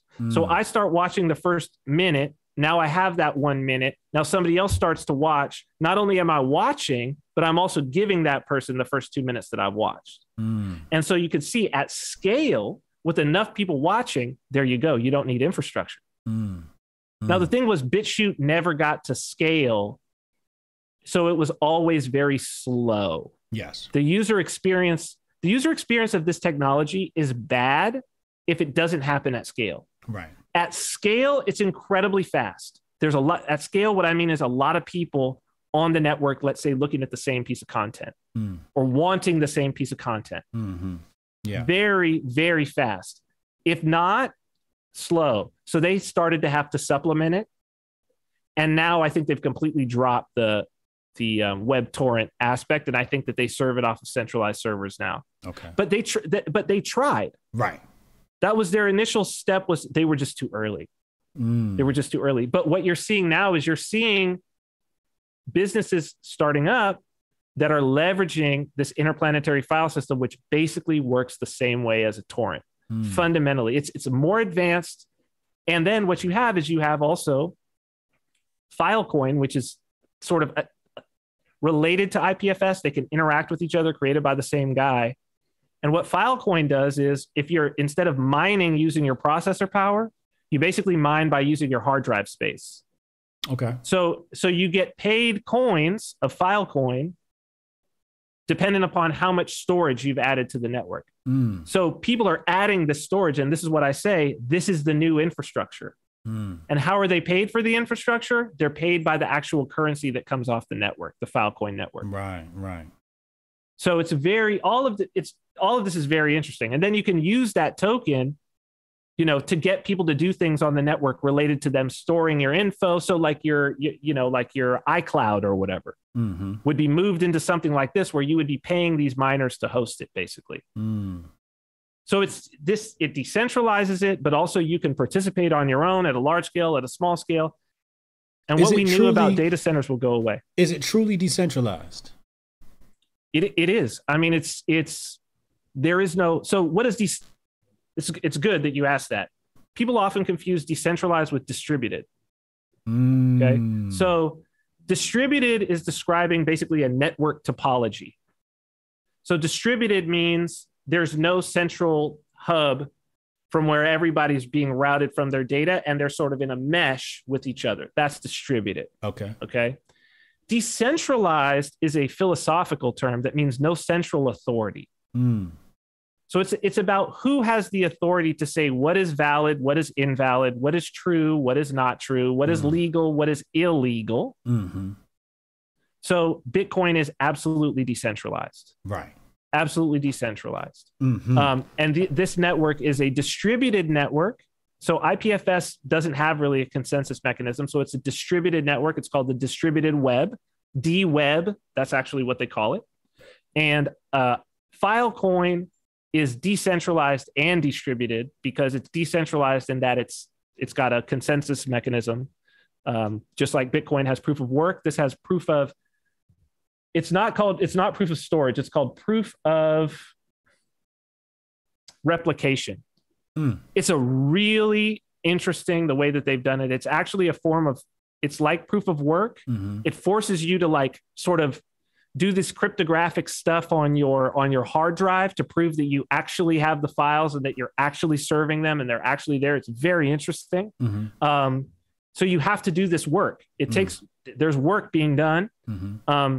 And to prove that you have these files. And if you can prove you have the files, and let's say you have 10% of the storage on the network, you get 10% of the coins.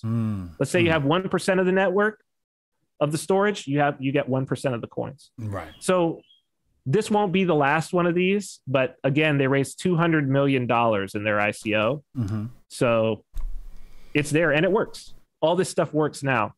So now is the opportunity for people to educate themselves on this. If people are entrepreneurs, and if you're an entrepreneur and you're starting a business right now and you're not starting it using this stuff, if it's a web business, not a good look.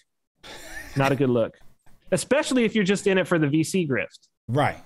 Believe me, this is what you want to be showing to a VC firm right now. This is what they're all looking for. Decentralization. Mm-hmm. Web3. You could just call it Web3. Distributed web. All this. That's what you want to be showing them. Say Web3. And really show it to them. Right. You should be saying, "Oh, we're using IPFS, Filecoin." Say those. The VCs are like, "What is it? What is it now that you're saying? We're interested in that." That's what they're all looking at right now. I love it. Crypto on down. How do you think patents will play a role in the crypto space? I saw Reggie Middleton got a DeFi patent from the US. Yeah, patents are, these things are going to be really hard to enforce. Right. Most of this, this software, so much of this software is open source, and the key is it almost has to be open source, because if it's not open source, like, how do you know that shenanigans are not happening? So, prior art, it's hard to do anything now where there's not prior art. I do believe some people will go out and get patents, and good for them. They'll probably, that'll probably help them get investment. Will they ever be able to enforce them? Likely not. Right. We're in a totally different world right now. Yeah. If Zuck likes it, he gonna have it. Right. All right, so check it. Web3, going back to Wikipedia. We still ain't talked about NFTs yet. Lord have mercy. And actually, before I say this, I don't want to wait till the end of the stream. Show your products right now before we continue this conversation. Show your products, show the project, whatever it is that you're working on that people need to know about. They already have. BitcoinMysterySchool.com. Every month we do a course. It's a weekend course. You'll understand Bitcoin better than, honestly, most of the developers that I've worked with. And I've worked with some significantly talented developers and ran teams. Like I ran the developer services team at Bitcoin.com. Wonderful guys. And by the way, one of the people on that team that it was a pleasure to work with, Chris Troutner, he runs the Permissionless Software Foundation. They're doing great work with Web3. Just shout out to him, like, brilliant guy, and doing some work there. But honestly, like, and he will, Bitcoin developers will even tell you, like, the stuff that is taught in this class, you'll understand it down to the nuts and bolts, and you'll do that in a weekend. And then for those who have completed that, there's further courses. The first course after that is this? BitcoinMysterySchool.com. Okay, and you said what happens after that? So then there's further courses. The first course for anybody who has completed the first novice initiation, which is the weekend, is 4 Wednesdays each month. It's called the Level 1 Wallet Apprentice course. Even if you have no coding skills, by the end of the month, you will have coded your own Bitcoin wallet. So it's both coding and more Bitcoin fundamentals. So people are walking out of that course after a month, and they're going on to just build projects. So that's part of what you get. And we've got a very lively private Telegram group that's only for people who have been a part of it. Then countermarkets.com is my weekly newsletter if people want to go check that out. Wait. It says Code from Go. What does that mean? Code from Go is the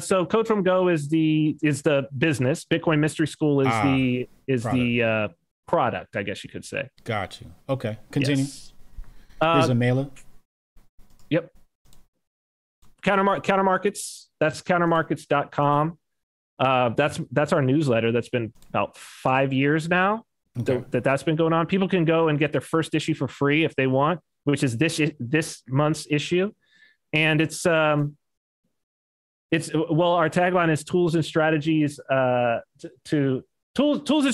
build a more free lifestyle. And so it's an agorist newsletter for people who know what that is. It's about the counter economy. So how can you live free in a rigged system? Mm-hmm. So we talk about everything from cryptocurrency to backyard gardening to 3D printing, businesses, crypto projections, reports on silver, all kinds of different stuff. I write a column in there every single month on entrepreneurship. So that's very successful. And again, we've got a private Telegram group for that too. So that's a wonderful community. The community is as good as the course, I think, for most of these things. And most people have said that's a real value add. And then for any developers, if they want to go and check out Badger.cash is so this is sort of the stuff that I'm doing open source. And then there's a link to the GitHub right there where you can check out the Bcash full node, which is a JavaScript, Bitcoin Cash and eCash full node that can even run in the browser as we're talking about. And you can see that cool wallet if you want to build on that cool wallet and some other very cool stuff. So for the developers, they can go check that out too. And then of course, just check me out on Twitter. I love Ciprianus. I love it. I love it. I didn't want you to shill it at the end when everybody log out. Let's shill it while we got a lot of people in here. You know what I'm saying? I appreciate it, man. I didn't come here to shill, but no, we got to. We got to. It's appreciated. I appreciate it. No, we got to, because it's one thing to hear from you, but it's like, how do I connect with you afterwards? How do I work with your technology? I feel that after this conversation. That's what builds community, right? I feel that. Crypto on down. Oh no, I read that one. I'm sorry. Let's get back to here. Wikipedia named somebody whose name I've heard a gazillion times. Says executives from venture capital firm Andreessen Horowitz traveled to Washington D.C. in October 21 to lobby for the idea as a potential solution to questions about regulation of the web with which policymakers have been grappling. So this is, I think, was it AZ17 or something like the name of the company is? Something like that? His VC company? And this is who has blocked Jack on Twitter. Yes, correct. So it seems as though, correct me if I'm wrong here, Andreessen Horowitz is taking credit for Web3? Well, they are certainly investing in it. Okay, and they probably will be able to take credit for a lot of the successes because they have a pretty good track record. So what is the regulation that they're talking about? Well, a lot of the regulation that they're talking about is this idea, the things that Trump was talking about, where, currently as the law stands, there's this gray area between are you a publisher or not? And this is a big, you're hosting the content.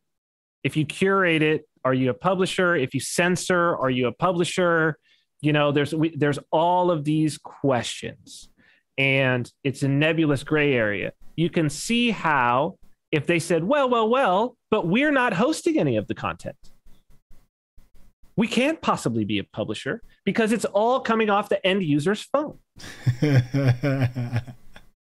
Right? Now, can they still censor? Of course they can. They can still cut you out of the network. They can still cut you out of the network, right? So they still have power. There's nothing saying that they have to let you into the network, but it's really all about you are picking and choosing the content that you have, that you are storing. It's more a question of the content than a question of the user. And that's very important. That's very important. Like from a legal standpoint, it's very important because that is to say, no, you are curating content that you control, that you own. You allow everybody to put it up, but you don't give it equal shrift. This allows them to change the rules of the game. They're like, yeah, of course it doesn't get equal shrift. Like, we've got all these other things about, well, they weren't contributing this amount of bandwidth and they weren't doing this and that and that. And that. Oh, and I don't have control whether or not they're always on or off. And I don't have control over the software once it's on their phone and all of this, right? So yes, they are very interested in getting out of the infrastructure game. It makes perfect sense. Absolutely. Would you say it was like 19 billion? 19 billion last year. That was just Facebook. Now, granted, that encompasses Instagram, right. WhatsApp. You know what I mean? So, let's be clear about. Let's be clear that it's all their properties. But still, it's still a huge expense. That's $19 billion. Right. I mean, if you as an individual had $19 billion, you're on the rich list. Right. You know what I mean? Like, right. you're good. Yeah. So that's man, even if they're able to get half of that back in profits, what does that do for the share price? It's through the roof. Through the roof. Through the roof. Mm.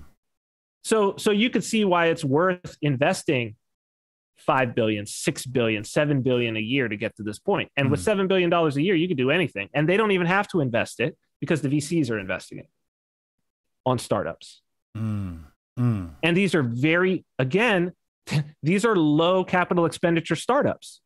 These are basically software and marketing companies because they don't have to pay for the infrastructure. Right. It's huge. Right. It's huge. It's a huge move. Fudge Mayo, crypto ran by the Rothschilds, still supporting? Crypto ran by the Rothschild. Who's he talking about? Is it ran by the Rothschilds? Which crypto is that? I don't know. I mean, the CBDCs are technically the central bank digital currencies are definitely cryptocurrencies, and they're definitely run by Rothschild associated folks. Yeah.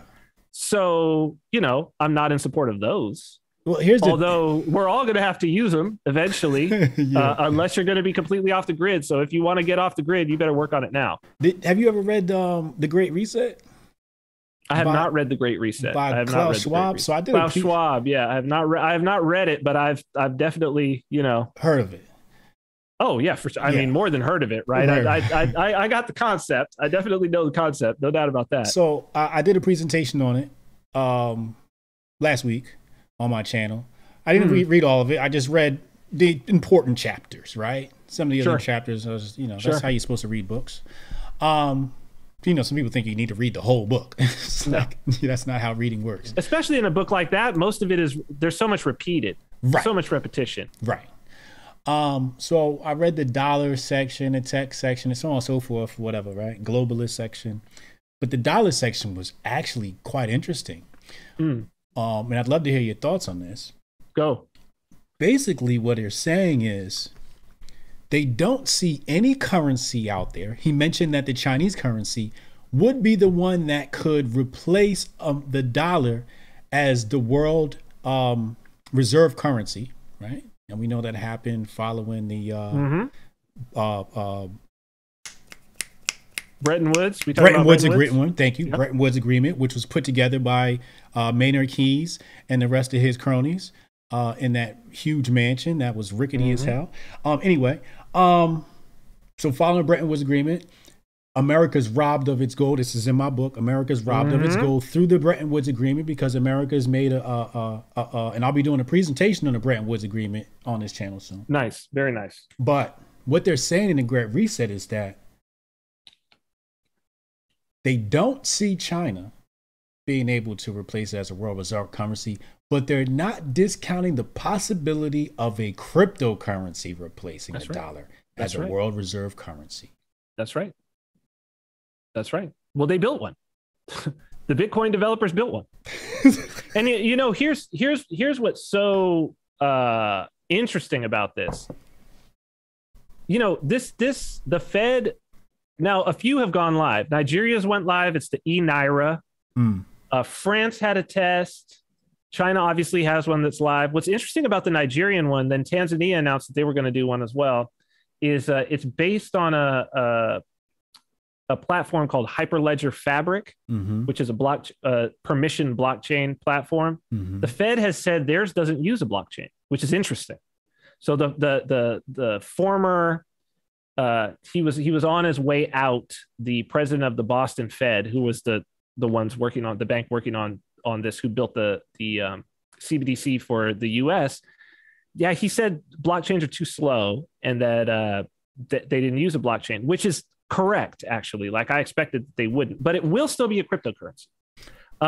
So I think that's actually right. That's what they're looking for. The reason why I think yes, for most people, they will be using cryptocurrencies. The dollar won't go away, but most people will not be able to use it. Right.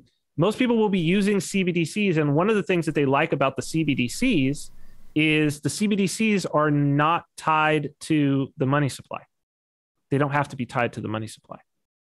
It's basically company script. If people understand what that is, it's from back in the day when you would be like work for a mining company, you'd be a miner and they would pay you not in US dollars, but they would pay you in the company scrip, which was basically credits that could be spent at the company store. Mm. And they had a company store, and they owned the land that your house was on, and you paid them rent. And so all of your expenses, you paid it back to them. Mm-hmm. So whatever they paid you, you paid it back to them. This is called company scrip. Okay. And it's a complete, you could see that that's a slavery model, right? So people should know, people are like, well, where's, some of these stimulus checks, some of these next rounds are going to come as the CBDC, because that's why people are like, well, how are they going to release this? People aren't going to give up their money and all of this. And it's like, well, if the only way that you can receive your funds, your stimmy, is you got to go and download the app, and then you fill it out, something you've done many, many times, and you sign up with your social security card. And then all of a sudden, immediately, there's your stimmy. Yeah. Oh, wow, that was easy. And you can spend it on Amazon, and you could spend it at Walmart, and you could spend it at all of these places that you're normally shopping. That's how it comes in. Now, the thing is, when they put money on that, there's nothing saying, no regulation, no nothing saying that they have to record that as increasing the money supply. They're not going to do it. They're not going to do a treasury auction for it. They're not going to put out notes and bills and bonds from the treasury. They're not going to create sovereign debt. It's not going to increase the money supply. That's it. Sold is sold to the company store. That's what a CBDC is. Wait. And that's why they say it's going to replace. That's why they say it's going to replace. So they'll have that CBDC, and then they'll have the international settle one. Right. That will be at the Bank of International Settlements. But every country will just have the company store, and we're on the plantation. That's the vision. Right. So the person in the audience who was asking about cryptocurrency by the Rothschild, that's the cryptocurrency by the Rothschilds, Jack. Yeah. That's the one. Yeah. Right? And it's a cryptocurrency. It uses cryptography. It uses all the things that Bitcoin uses, because Bitcoin's solid. Like, you're not going to improve on it. It's munitions grade encryption. My common sense won't allow me currently, my brain's like malfunctioning. It's saying currency without a limit cannot compute. What is this? Well, when you got everybody, this is part of, you will own nothing and you will be happy.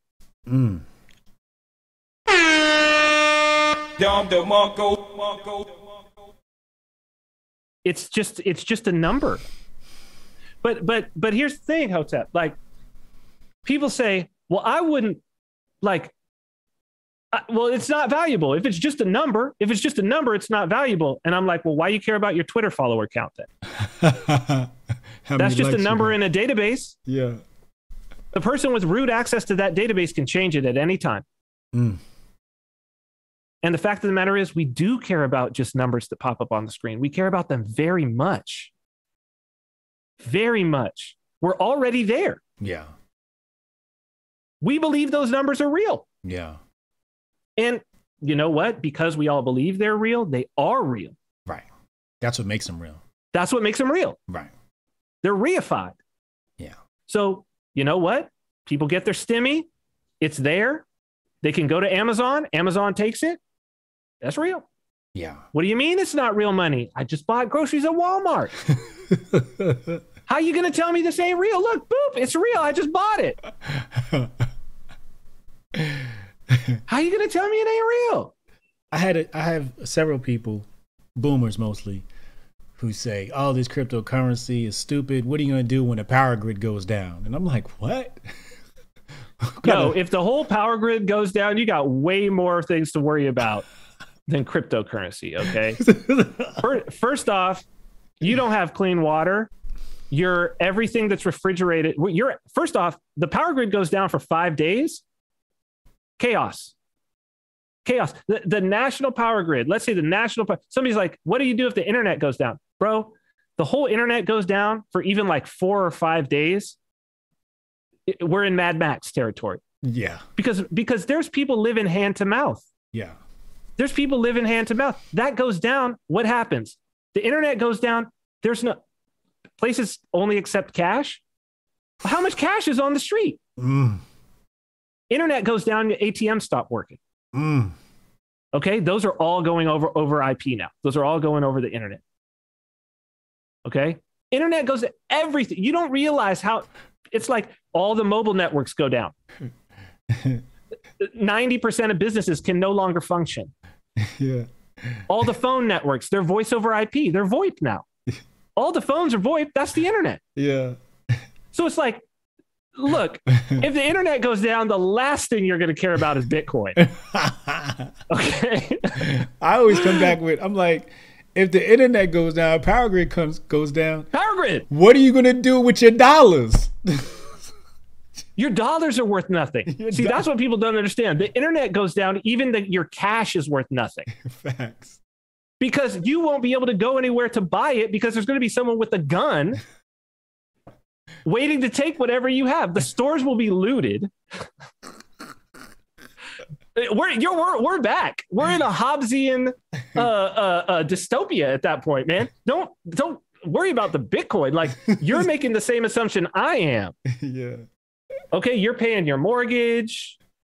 Like, I see you got like a day's worth of food in your refrigerator, and you're talking to me. You know what I mean? Like, right.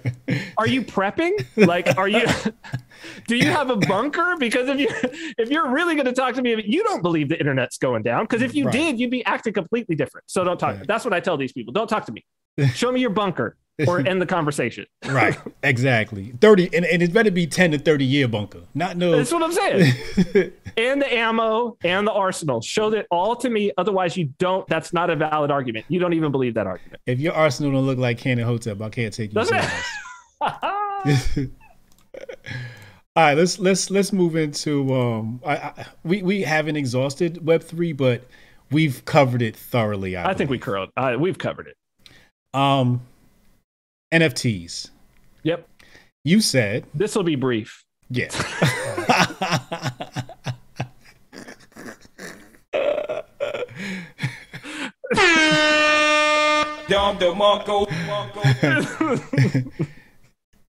Cyprian said, an NFT is just an ICO where you only print one token. That's it.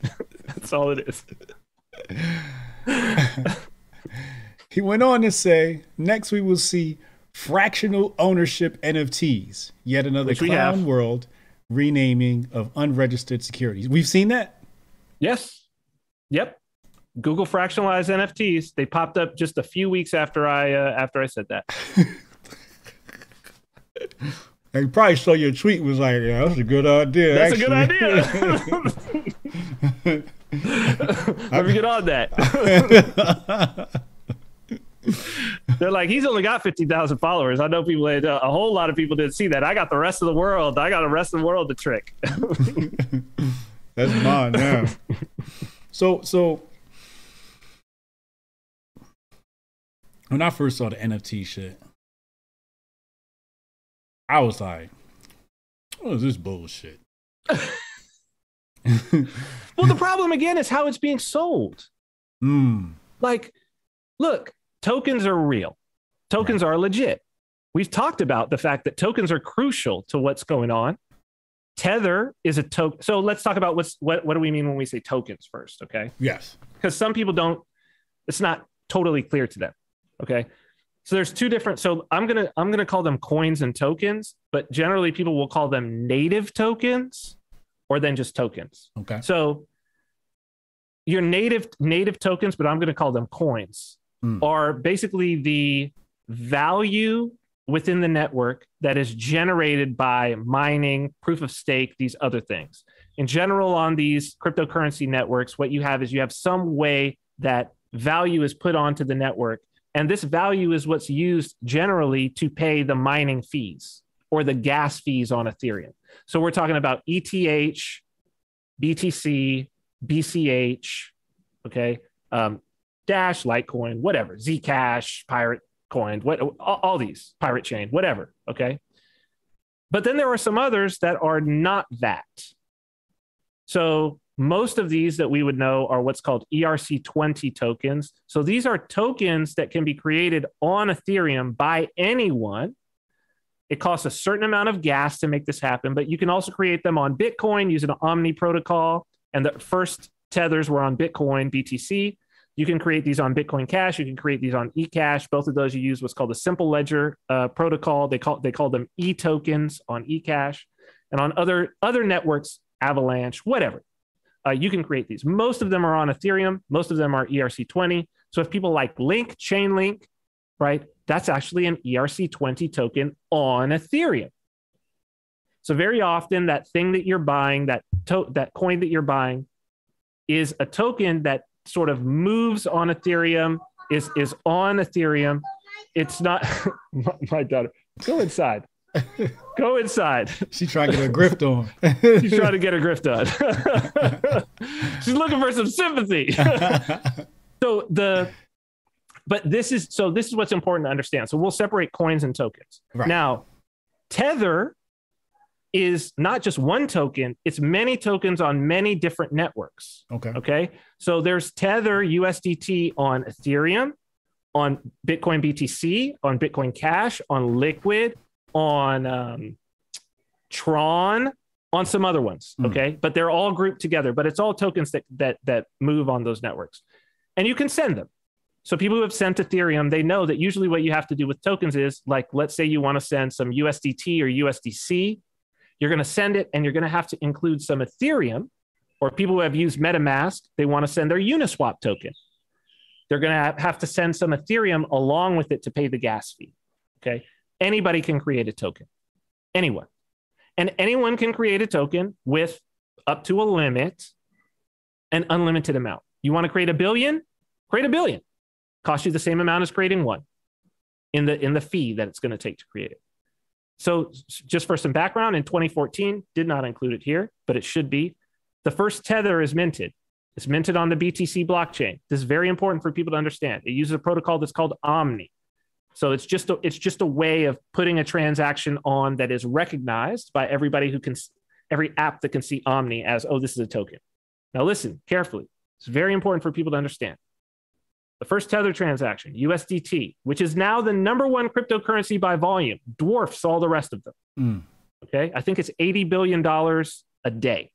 I think that's the current amount, somewhere around $80 billion. Way more volume than any other cryptocurrency. It's the world reserve cryptocurrency. Which one is this? Tether, USDT. Okay. Completely unbacked, by the way.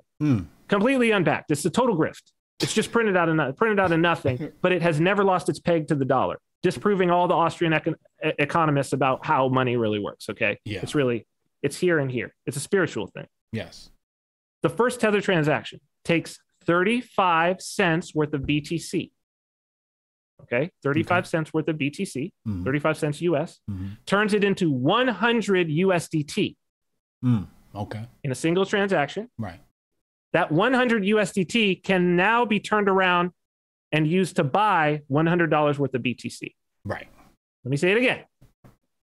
35 cents worth of BTC is what I have. With that 35 cents, I turn it into 100 tokens of USDT.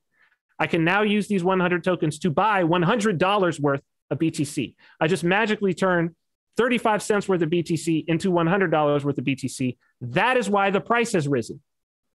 The price of what has risen? BTC and all other cryptocurrencies. Wait, it's because Tether is being used to purchase it. Wait. I'm missing out on some money here. You need to be creating your own tokens. Why is there not a Hotep token? Well, we have one. And the Hotep token's coming next year. There it is. That's it. That's the mechanism. That's the mechanism. So I'm doing it right now. I didn't even know it. Yes. Shout out to Let's Go Finance. That's it. But the thing is, you have to get people to believe that it's worth something. It's only about belief. Right. And USDT was first and people believed it. People believed that, oh yeah, every $1 that we mint, we have $1 in a bank in Barbados. Turned out to not be true. The New York Attorney General did an investigation, found indeed Tether is not backed. They do not have these deposits. They've been printing billions of dollars. They do not have any deposits, which basically means they are a money printing business. The New York Attorney General fines them $18.5 million as a fine.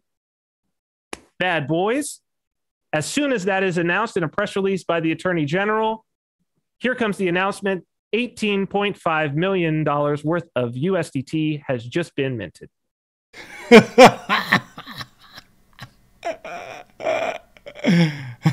They just gave that money right back. They just they created money out of thin air to pay their fine. What? Because it's liquid. It's Right. If you have USDT, you can trade it for any cryptocurrency, and you can even trade it for cash. Right. It's the world reserve cryptocurrency.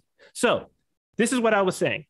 All an NFT is. NFT means non-fungible token. Yeah. It's an easy way of saying it's one token that is a unique token that cannot be divided. So it has 0 decimal places. You cannot divide it into cents or any of those things. Okay. It's just one single token. Yeah. Not related to any other token. It's just one single token. That's a non-fungible token. The types of things that you could use these for, that people have described them as being used for, an item in a game, a unique item in a game might be something you could use it for. Tickets, right? To an assigned seating event, not general admission. Those would be fungible, right? Your general admission ticket is the same as my general admission ticket. Right. But if there's seating, specific seating, VIP. that's a non-fungible ticket, right? There's only one seat 7B. Right. Like go to a ball game or whatever, right? Or an airplane. Right. You know, there's only one. You got assigned seat. That could be an NFT. Now, a non-fungible token is a very bad and too complex use for those applications. Okay. These things have been around since 2014, 2013 on BTC first. Rare Pepes were probably the most well-known of the early batch. There's another one that's like a Magic the Gathering game. Okay. You just got to convince. They were like, oh, they're collectibles. It was just a joke. Yeah. It was they were Pepes. Pepe the Frog. There are all these different types of rare Pepes. It's like Magic the Gathering, but it's like goofy. It's like the Garbage Pail Kid. People who are old enough to remember Garbage Pail Kids, right? It's like Garbage Pail Kids. Yeah. But it's like, so there's like 100 of these Pepes. Oh, this is the rarest Pepe, the Homer Simpson Pepe. There's only one in this set and blah, blah. And they just made them. Yeah. And they're like, the images are just on a Pepe website. They're not on the blockchain or nothing. They just assigned images to them. And somebody just was like, that is a grift whose time has come. Let's re-energize that grift and bring it back. People have been able to do this forever. Okay. But it's just nobody believed it. Yeah. And they were like, well, brand new. They looked at the landscape. The grifters looked at the landscape and they were like, look, what grift have we run, but they've forgotten we ran it on them? Which is any good grifter is like, well, remember NFTs 2014? None of these cats were here when we did that. Ah, okay. Okay, let's do it. It's art.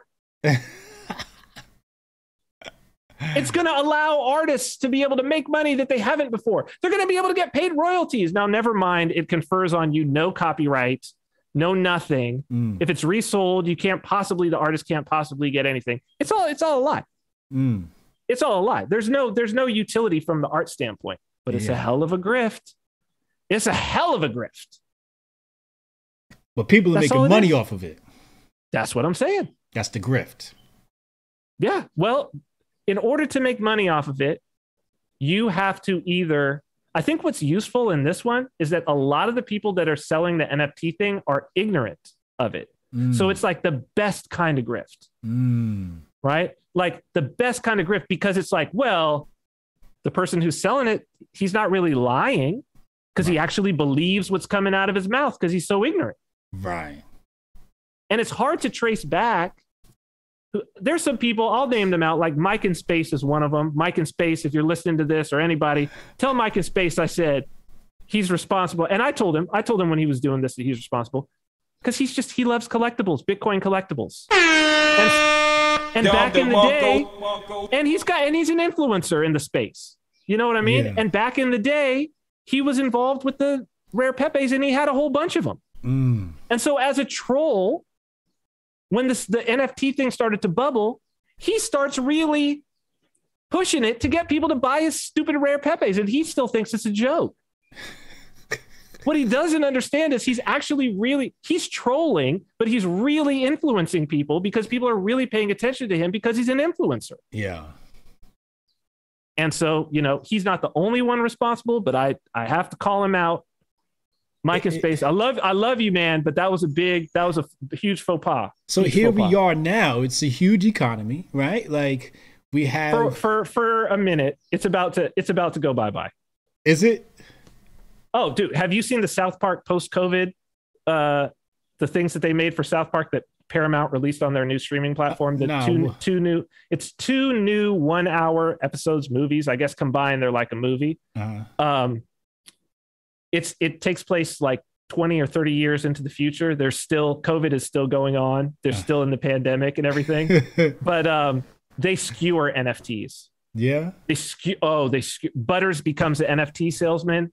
It's just really, they skewer it. And so it's like, they're lampooning it so hard that I'm like, it can't stick around. It can't stick around. Once South Park has a hold of it and they've lampooned it, it's like it's curtains. So okay, I see it here. Post-COVID, South Park post-COVID. Post-COVID? I think it's Paramount stream. I'm not sitting here. I don't want to shill Paramount's streaming platform, but you do get 30 days for free. Paramount, send me a check.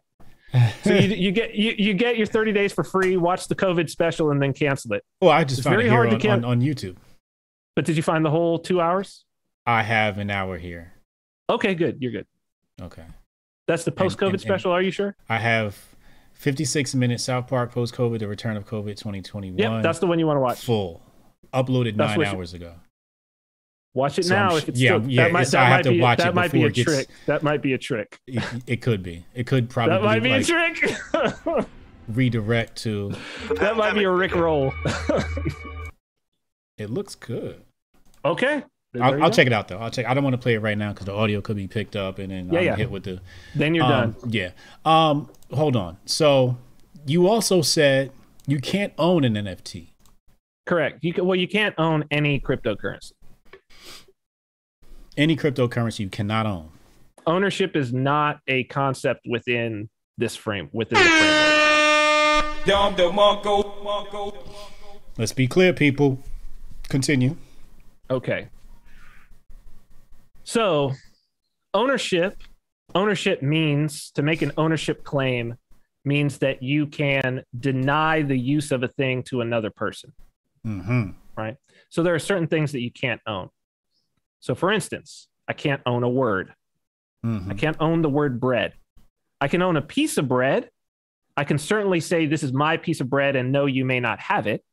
I cannot own the word bread. Now, trademark and copyright get a little bit nebulous. Right. And I think that those are actually, it takes the guns of the state to do that. Mm-hmm. But there are certain things that even at that level, it's like you can't just trademark just the word bread so that no one else can use the word bread. And if they do, they have to pay you. Right. Okay.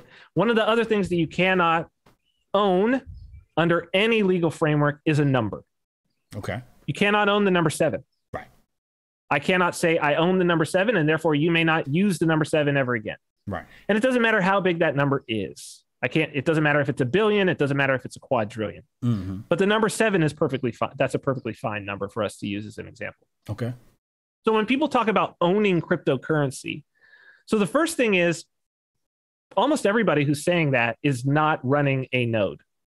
Okay. So they don't even have the data that is the blockchain in their possession. That's the first thing. Second thing is you cannot own the blockchain. It's on many, many different computers. Mm-hmm. I cannot say I own this data that is the blockchain, and therefore you cannot use it. Okay, that is the ledger. That is where that is where we access and know whether the data is there. Right. Okay, that is from where your balance that you are saying I own this cryptocurrency. That is where it's coming from. Right. Okay. What you can attempt to say, and what people who say they own cryptocurrency are saying, is they say, well, you own your private key. Own your private key, and therefore you own your cryptocurrency. Well, here's the problem with that. What is a private key? A private key is numbers, 12 words, right? But the words represent something. The words are a mnemonic device. It's a way of representing a 256-bit number, a 32-byte number. Okay. Now, that number starts at 0. Those numbers start at 0. You can represent. So it's basically, if you represent it as what's called hexadecimal, which is 0. It's 0 through 9. So that's binary. That's binary. But it's 0 through 9 plus A through F. So it uses 16 characters as Oh, opposed yes, to 10. yes. So you can get these larger numbers. If you represent it as a hexadecimal number, it's going to be 64 characters. And if I write the number 1, what it looks like is 63 zeros and a 1.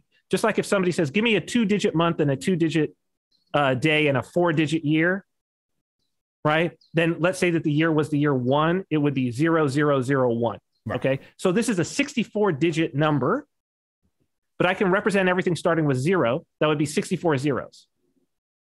Any number from 0 to what would be 64 Fs as a number is a valid private key.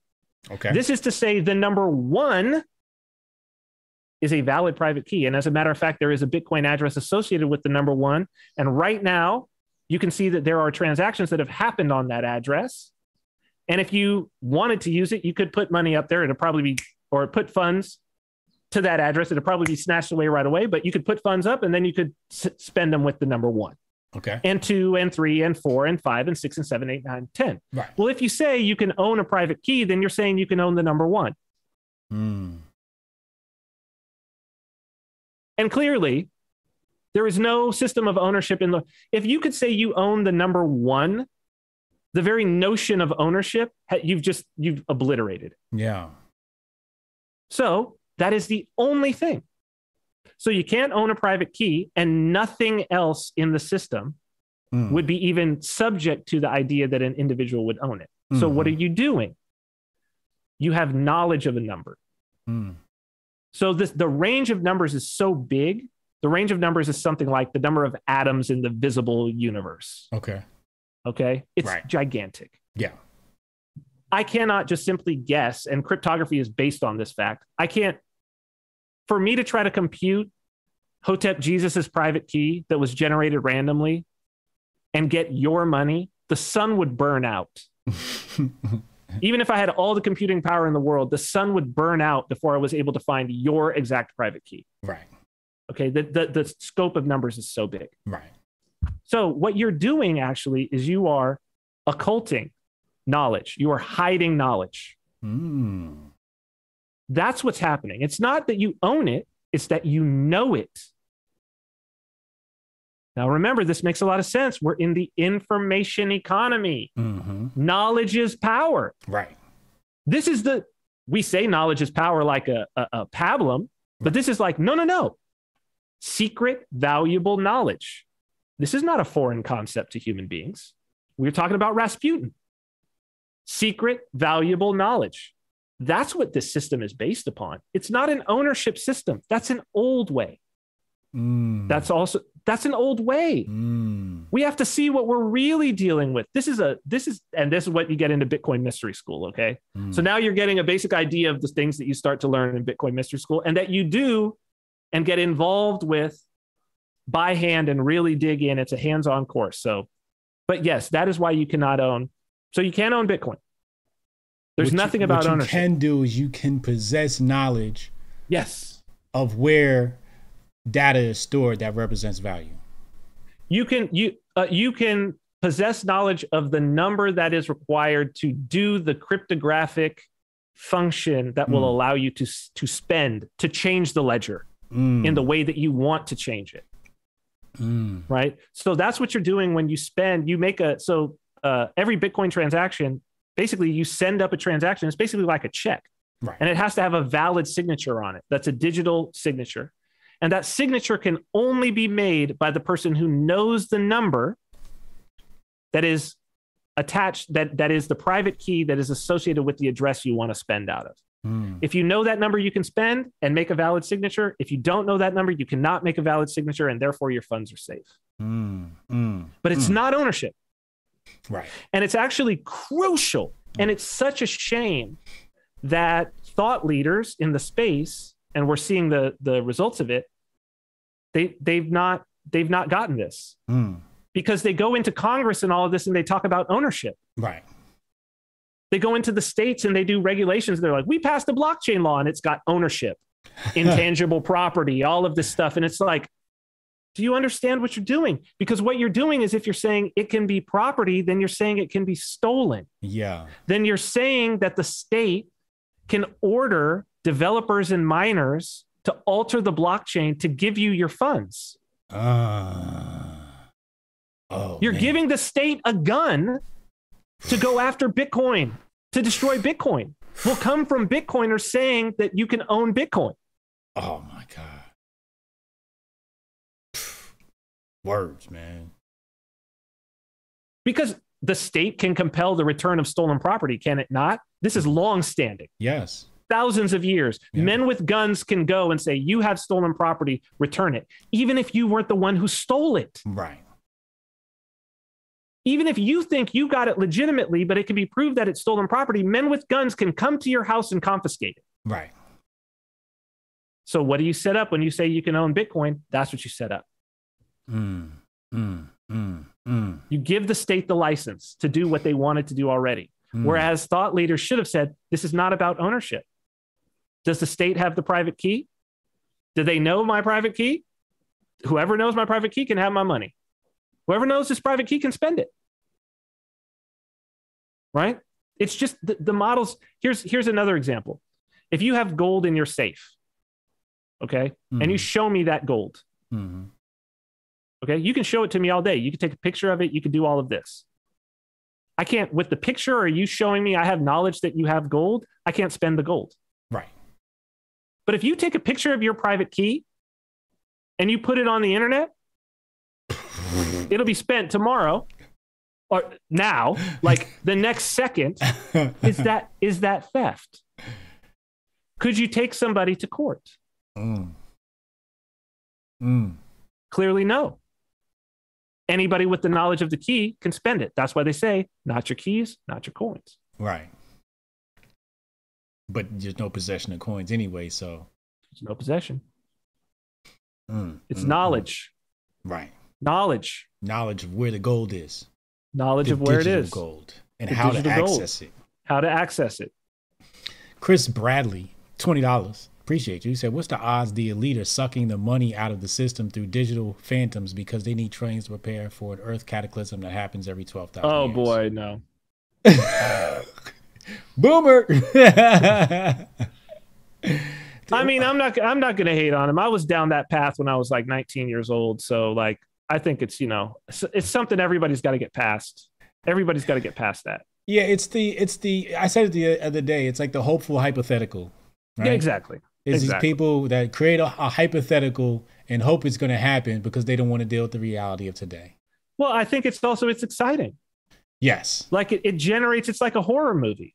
Yeah. It's something entertaining to think about, to research, because you think about it, you research it, and you get a jolt, a feeling of anxiousness or nervousness. And it's like, but it's a feeling. Yeah. Right. So it's like, I get it. It's entertaining. Right. It's entertaining. And people come up with the content produced on these things it's fun, but it's a fantasy. Like the other day I had a cat come on and he was, saying, oh, the dollar is going to be, what are you going to do when OPEC does this and the dollar and China and I'm like, bro, relax. Your kufi on too tight. Well, I mean, what people have to realize is it's all about incentives. Yeah. At the end of the day, people have to think, are there people with a lot of dollars have an incentive of keeping the value of the dollar up? Correct. It's that simple. It's that simple, yeah. That ain't going nowhere yet. No, the dollar is a 500-year-old unit of account. People need to understand that. Yeah. The dollar predates the U.S. The word dollar is used twice in the U.S. Constitution. People should stop and think about that. The U.S. dollar didn't exist, but they were using the word dollar, meaning everybody knew what the value of a dollar was before the Constitution was even written. What's that dollar? It's the Spanish silver dollar. And the U.S. dollar was pegged to it in the Coinage Act. It's a long line. Where this value comes from. Again, it's a mental thing. It's a spiritual thing. This has been in the hearts and minds of generations. It ain't going nowhere. Right. People think in dollars. Yeah. You talk to somebody from Korea, they think in dollars. Right. You ask somebody from Germany, right? They use euros, but you're like, Oh no, it's $20. They know exactly what you say, how much something is worth. If you say, oh yeah, it's 20, that'll be $20. They're like, okay, I know that. Yeah. They can I know compute I that. can they can compute. They thinking that, yeah. they think in US dollars. Right. How long, I mean, how deep seated does something have to be that you compute value natively, and it's not even a currency you use, but you compute the value natively in Right. that? Come on, that ain't going nowhere. Yeah. That ain't going nowhere. Even the CBDC will be denominated in dollars. It won't have any relationship to it. Right. But it'll still be $1. Tether is denominated in dollars. Right. USDT. It's not backed by, it's just a number. But it still is just pegged to the dollar. They're like, that's what it's worth. That must be the value, 1 to 1. Yeah, Dollar ain't going nowhere. How come nobody at Tether hired me, man? Told me about the grift. That was quiet as cat, man. Quiet as cat. Chad, he said the only intellectual property is the intellect itself. Me. Ooh. He attributes that quote to himself. Wow, let me hit the diamond. Only intellectual property is the intellect itself. Love it. I have to use that. I'm stealing that. It's stolen. It's gone like Uncle Hotep. See, you have no ownership of it. Now it's in my head. You can't hide that knowledge. That's too valuable. I'll still give you credit though, Chad. Until you forget where it came from, you just say it. Exactly. I've done that so many times. Yeah. So many times. When something becomes a part of your DNA, it's so hard to remember the source of things. That's it. Last thing, I'm still stuck on NFTs. I got rappers saying, yo, we got music coming out, NFTs. Rappers are being used as influencers to push NFTs. I got homies pushing NFTs. Well, that's not new. That happened with the ICOs. Right. You don't remember the game in that cringe video pushing Paragon? You don't remember that? Wait, what? It's really bad. The game, the rapper? Yes. Oh, he got sued. Didn't he go to court for that? Yes. Oh, yeah. So did DJ Khaled. Right. Bro, a whole bunch of rappers were involved in the ICO thing, and they all got sued. Right. They didn't get sued. They got fined by the SEC. They got cease and desist orders and fined by the SEC. That's a lot worse than getting sued. Correct. Right? That's the Securities Exchange Commission. Yeah, they can actually put you in jail. Right. That's a law enforcement agency. Right. Right. No, you can still find the video of it's him and some like model-y type. I forget what she was. She was like the CEO of this coin called Paragon. Yeah. And they were and they're there and they've obviously been smoking. And she's just like, and they got the little video camera phone, and he's like, hey, this is me here with my girl, Kelly, whatever. We're going to revolutionize cannabis, marijuana, all this. And and then she goes, you know how we're going to do it? What did she say? The blockchain, like that. You gotta look it up. It's so cringe from 2017. There were a bunch of rappers doing that. It's the same thing, man. It's no different. It's no different. That's great. Matthew Ackman says, more power to him. You know what I mean? More power to him. Matthew Ackman says the NFT grift is elite, though. It's no better than the ICOs, man. Yeah. People got to realize how much NFTs are tiny compared to the ICOs. We're talking hundreds of millions of dollars on vaporware, fam. Hundreds of millions of dollars. Yeah. Dude needs to go back and look at initial coin offerings, and he needs to look at the big raises, and he needs to look at the companies and see they don't exist. Those coins are at zero. Yeah. They never built anything, and they raised hundreds of millions of dollars. And many, many, many. They were all over the place, man. So this is a bubble. Yeah, no. I mean, it is what it is, man. It's like, it's a tool, right? It's a tool where you can create something that you can convince people who are ignorant that they can own it. Right. That's it. And if you can convince anytime that you can create, I said this back in I tweeted this probably back in 2016 or 17. I said, Bitcoin is not digital gold. Bitcoin is the philosopher's stone. For people who don't know, that's the ultimate That's the ultimate element from alchemy, Yes. from which any element could be created. Correct. The Philosopher's Stone is an element that can create other elements out of thin air. Bitcoin is the Philosopher's Stone. Okay. And so you got to, like, it can create phantoms.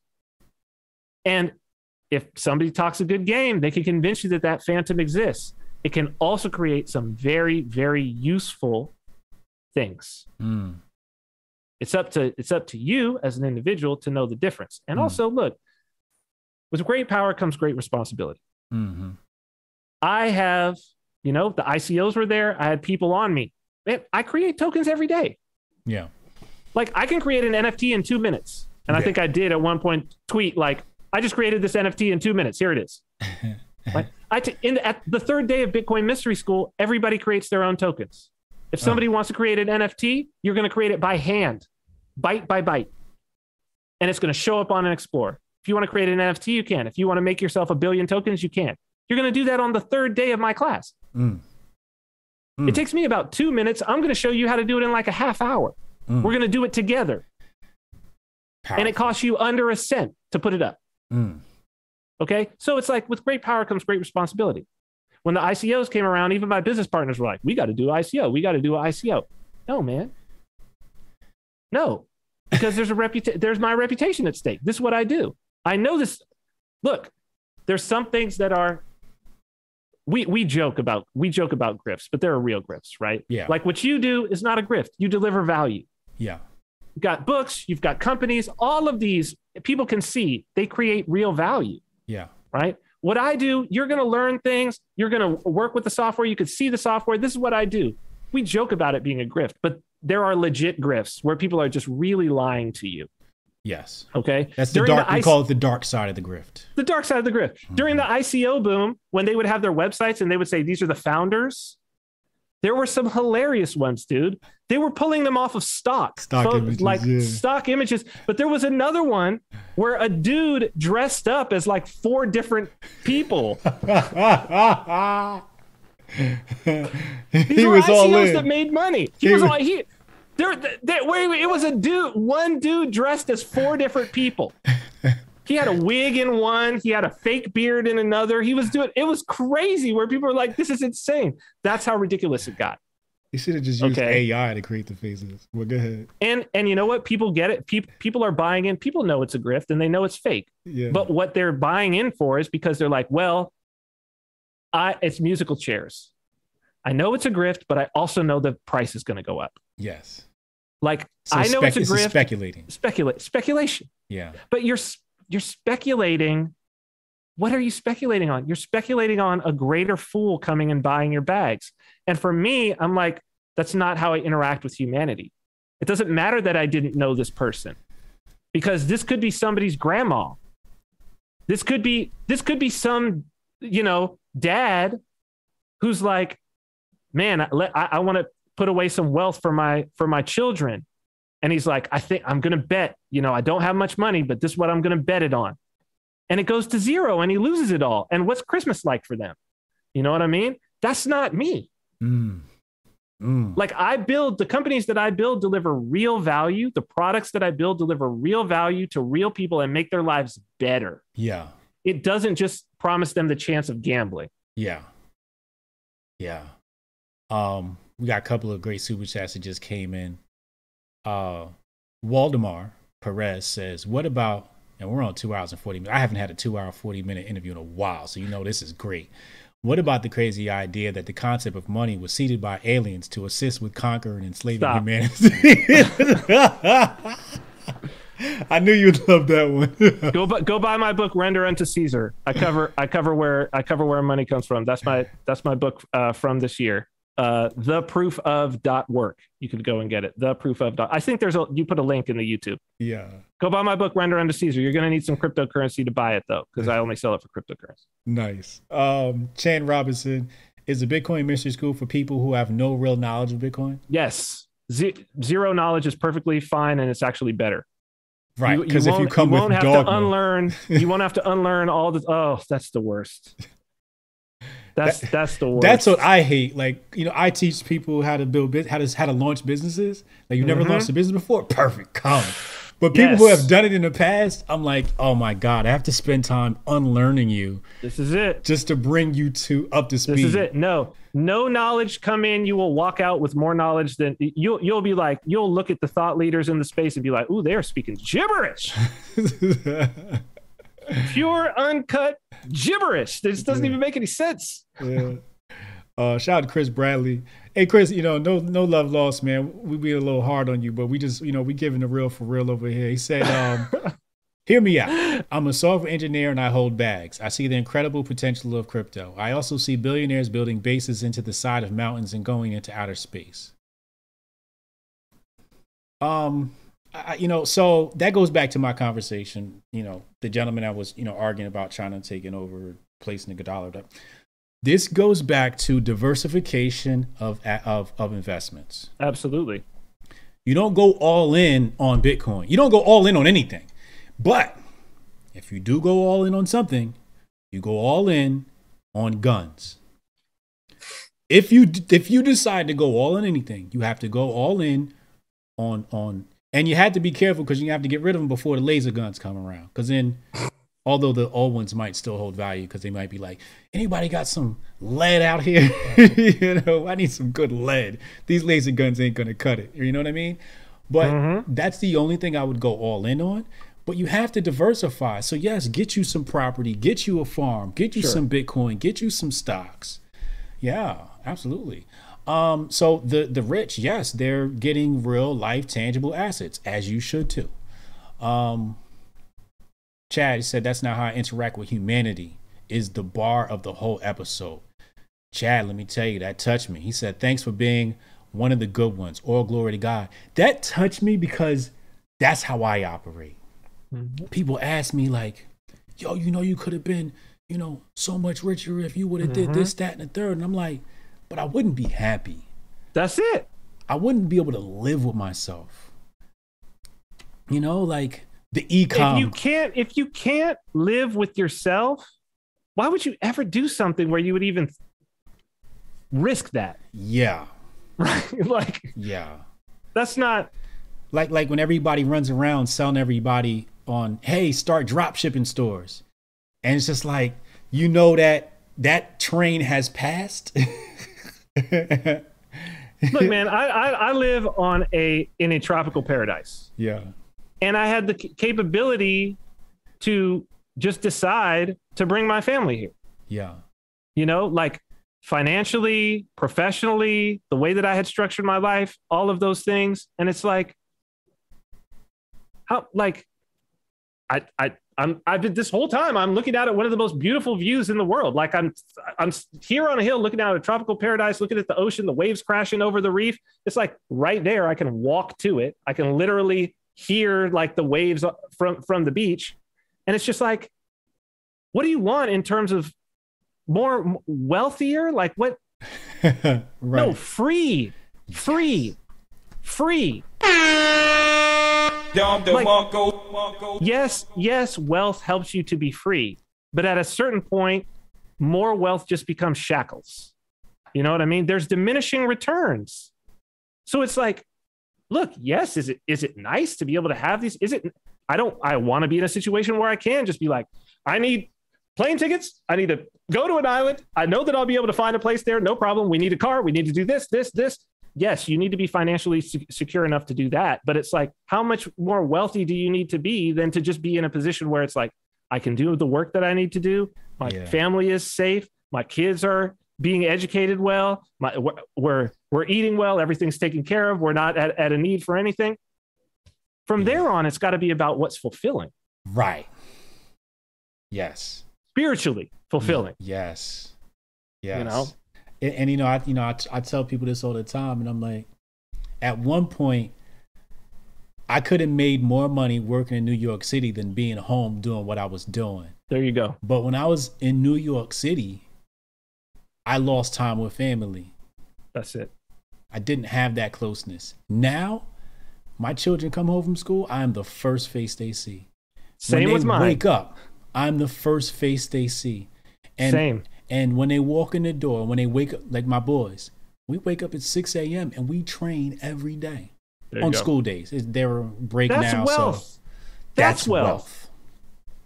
That's richness in your life. And I tell you, it's the exact same thing for me. Last face my daughters see when they go to bed, first face they see in the morning, I'm making them breakfast. They come in from the beach, I'm making them lunch. They come back from the beach in the evening, dinner is there. Last face when they go to sleep at night.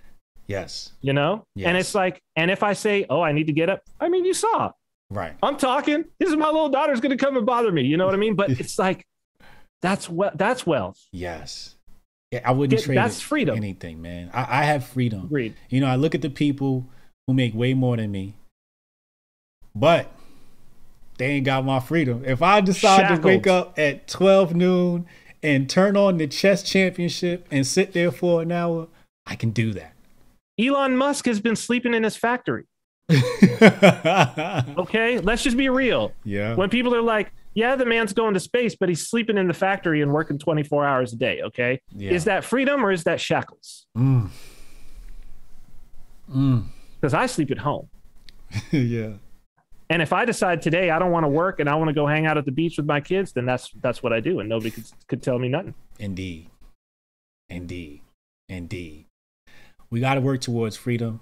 Another super chat here said, dug it up. Priceless conversation. Take all my Google coin. Thank you. We're gonna begin to land the plane here. Tune in and drop out. What are your thoughts on Elon and Dogecoin? Is he just playing the grift? Yeah. Well, he's just being Elon. He's what? You know, he's just being Elon. Yeah. It's just it's power. Right. It's power. What he's doing is, look, this man took a coin that was built to be a joke. Like everything that was added, it's a fork of Bitcoin. And what they did was they took out all the things that was supposed to make Bitcoin valuable. They made it as a joke, right. Just as like a project that we can make a joke coin. And it never was even a penny. Right. The whole point was that it was a joke. It's a meme coin. Right. And he took it and like basically what he was doing was he was doing a proof of concept that he can basically he's got the Midas touch. Right. He can give something value, which we see. Elon goes to space, so you want to go to space. Elon does this, so you want to do this. Elon says Dogecoin, so you want to do this. This is Rene Girard. This is called this mimetic theory. This is called triangular desire. So basically, he became the person where anything that Elon wants, the whole world wants. And that was what he did. It's just power. It's like domination. It's domination he did it because he could. It's like, I'm going to show you how powerful. You want to talk about Bitcoin's valuable? Watch this. Dogecoin. And it's like, see, magic. See how powerful I am? Uh-huh. See what I can do? I can manifest things into the world. It's sorcery. It's just sorcery. That's what, and it works because you gave him the power. Everybody who follows along gives him the power. And the people who know what he's doing and who are like, well, I know that he's just doing this and I know that he's just trolling, but I also know that the price is going to go up. So I'm going to buy anyway. You give him just as much power. That's the trick. Because your greed. Yeah. He controlled the others he controlled everybody through their greed. Yes. Through your passions. Yes. That's what he's getting you with. So whether it's lust, whether it's greed, whether it's avarice, all of these things, if you're being ruled by your passions, you're a slave. Right. You're a slave to your passions. And who's your master? Elon. And whoever he serves. So don't remember that. Yeah. Because somebody who would want to control you with your passions, with sins, is serving someone else. Something else. Let me put this thought across your mind and tell me what you think. Go ahead. This is where we'll depart. Okay. Yes. Maximo Fines, appreciate you. Said the information. Thanks, Hotep and Cyprian. Oh yeah, no doubt. Appreciate you. Hey, my pleasure. Thank you for paying your tuition. That's wonderful, man. I love people like that. Damn, I wish I had my phone on me. I got some super chats, but I got them through Cash App. Khaled Cooper sent me a Cash App. Appreciate you, homie. So check it out, man. Are you familiar with the Terminator series? Yes. Skynet. Yes. Okay. it is my hypothesis that Elon is building Skynet. I think that's right. You have Tesla cars connected to the cloud, Mm-hmm. which at some point, when you say the wrong thing on the internet, it's going to drive you to the police station. Yep. Then he has this. You familiar with the satellite technology that he's coming out Oh with? yeah, Starlink. Starlink. It's out. It's out. Correct. Yeah. It's just not out, right? Right. It's not mass, but it's they're moving. They're moving moving. satellites up. Yeah. Satellites are constantly. up. Correct. Then he has Neuralink. Neuralink. Yeah. That they're all part of a thing. So, for people not familiar, Starlink is going to beam internet across the globe for free. It's going to put everybody on the web for free. It's your life that's going to pay the fee. The cars, and then once they get that Neuralink, once they get that Neuralink in your head, then it's a wrap. I agree. I would not argue with that. He is building something very, very dangerous. Yes. And he is not your friend. As I've said many times, Elon is not your friend. Ciprian, I appreciate you. Thank you for this conversation. Wonderful. Links Thank in you, the Hotep. description box. No doubt. We're going to come back. We're going to talk mysticism and religion next time I see you. Ooh, let's do it. Yes, sir. Thank you, brother. Peace, man. Peace. Oh, man. Hold on a second. Let me, hold on.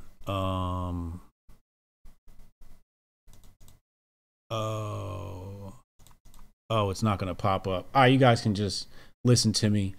What a wonderful conversation. The audio version here will be on SoundCloud, Spotify, and Apple. I really enjoyed that conversation. This was just, so beautiful. So beautiful. Subscribe if you have not already. Please do that. And I'll be back with more of these great conversations. I'll be streaming tomorrow. I stream 5 days a week. So I look forward to the next time I see y'all. Hotep and Bill.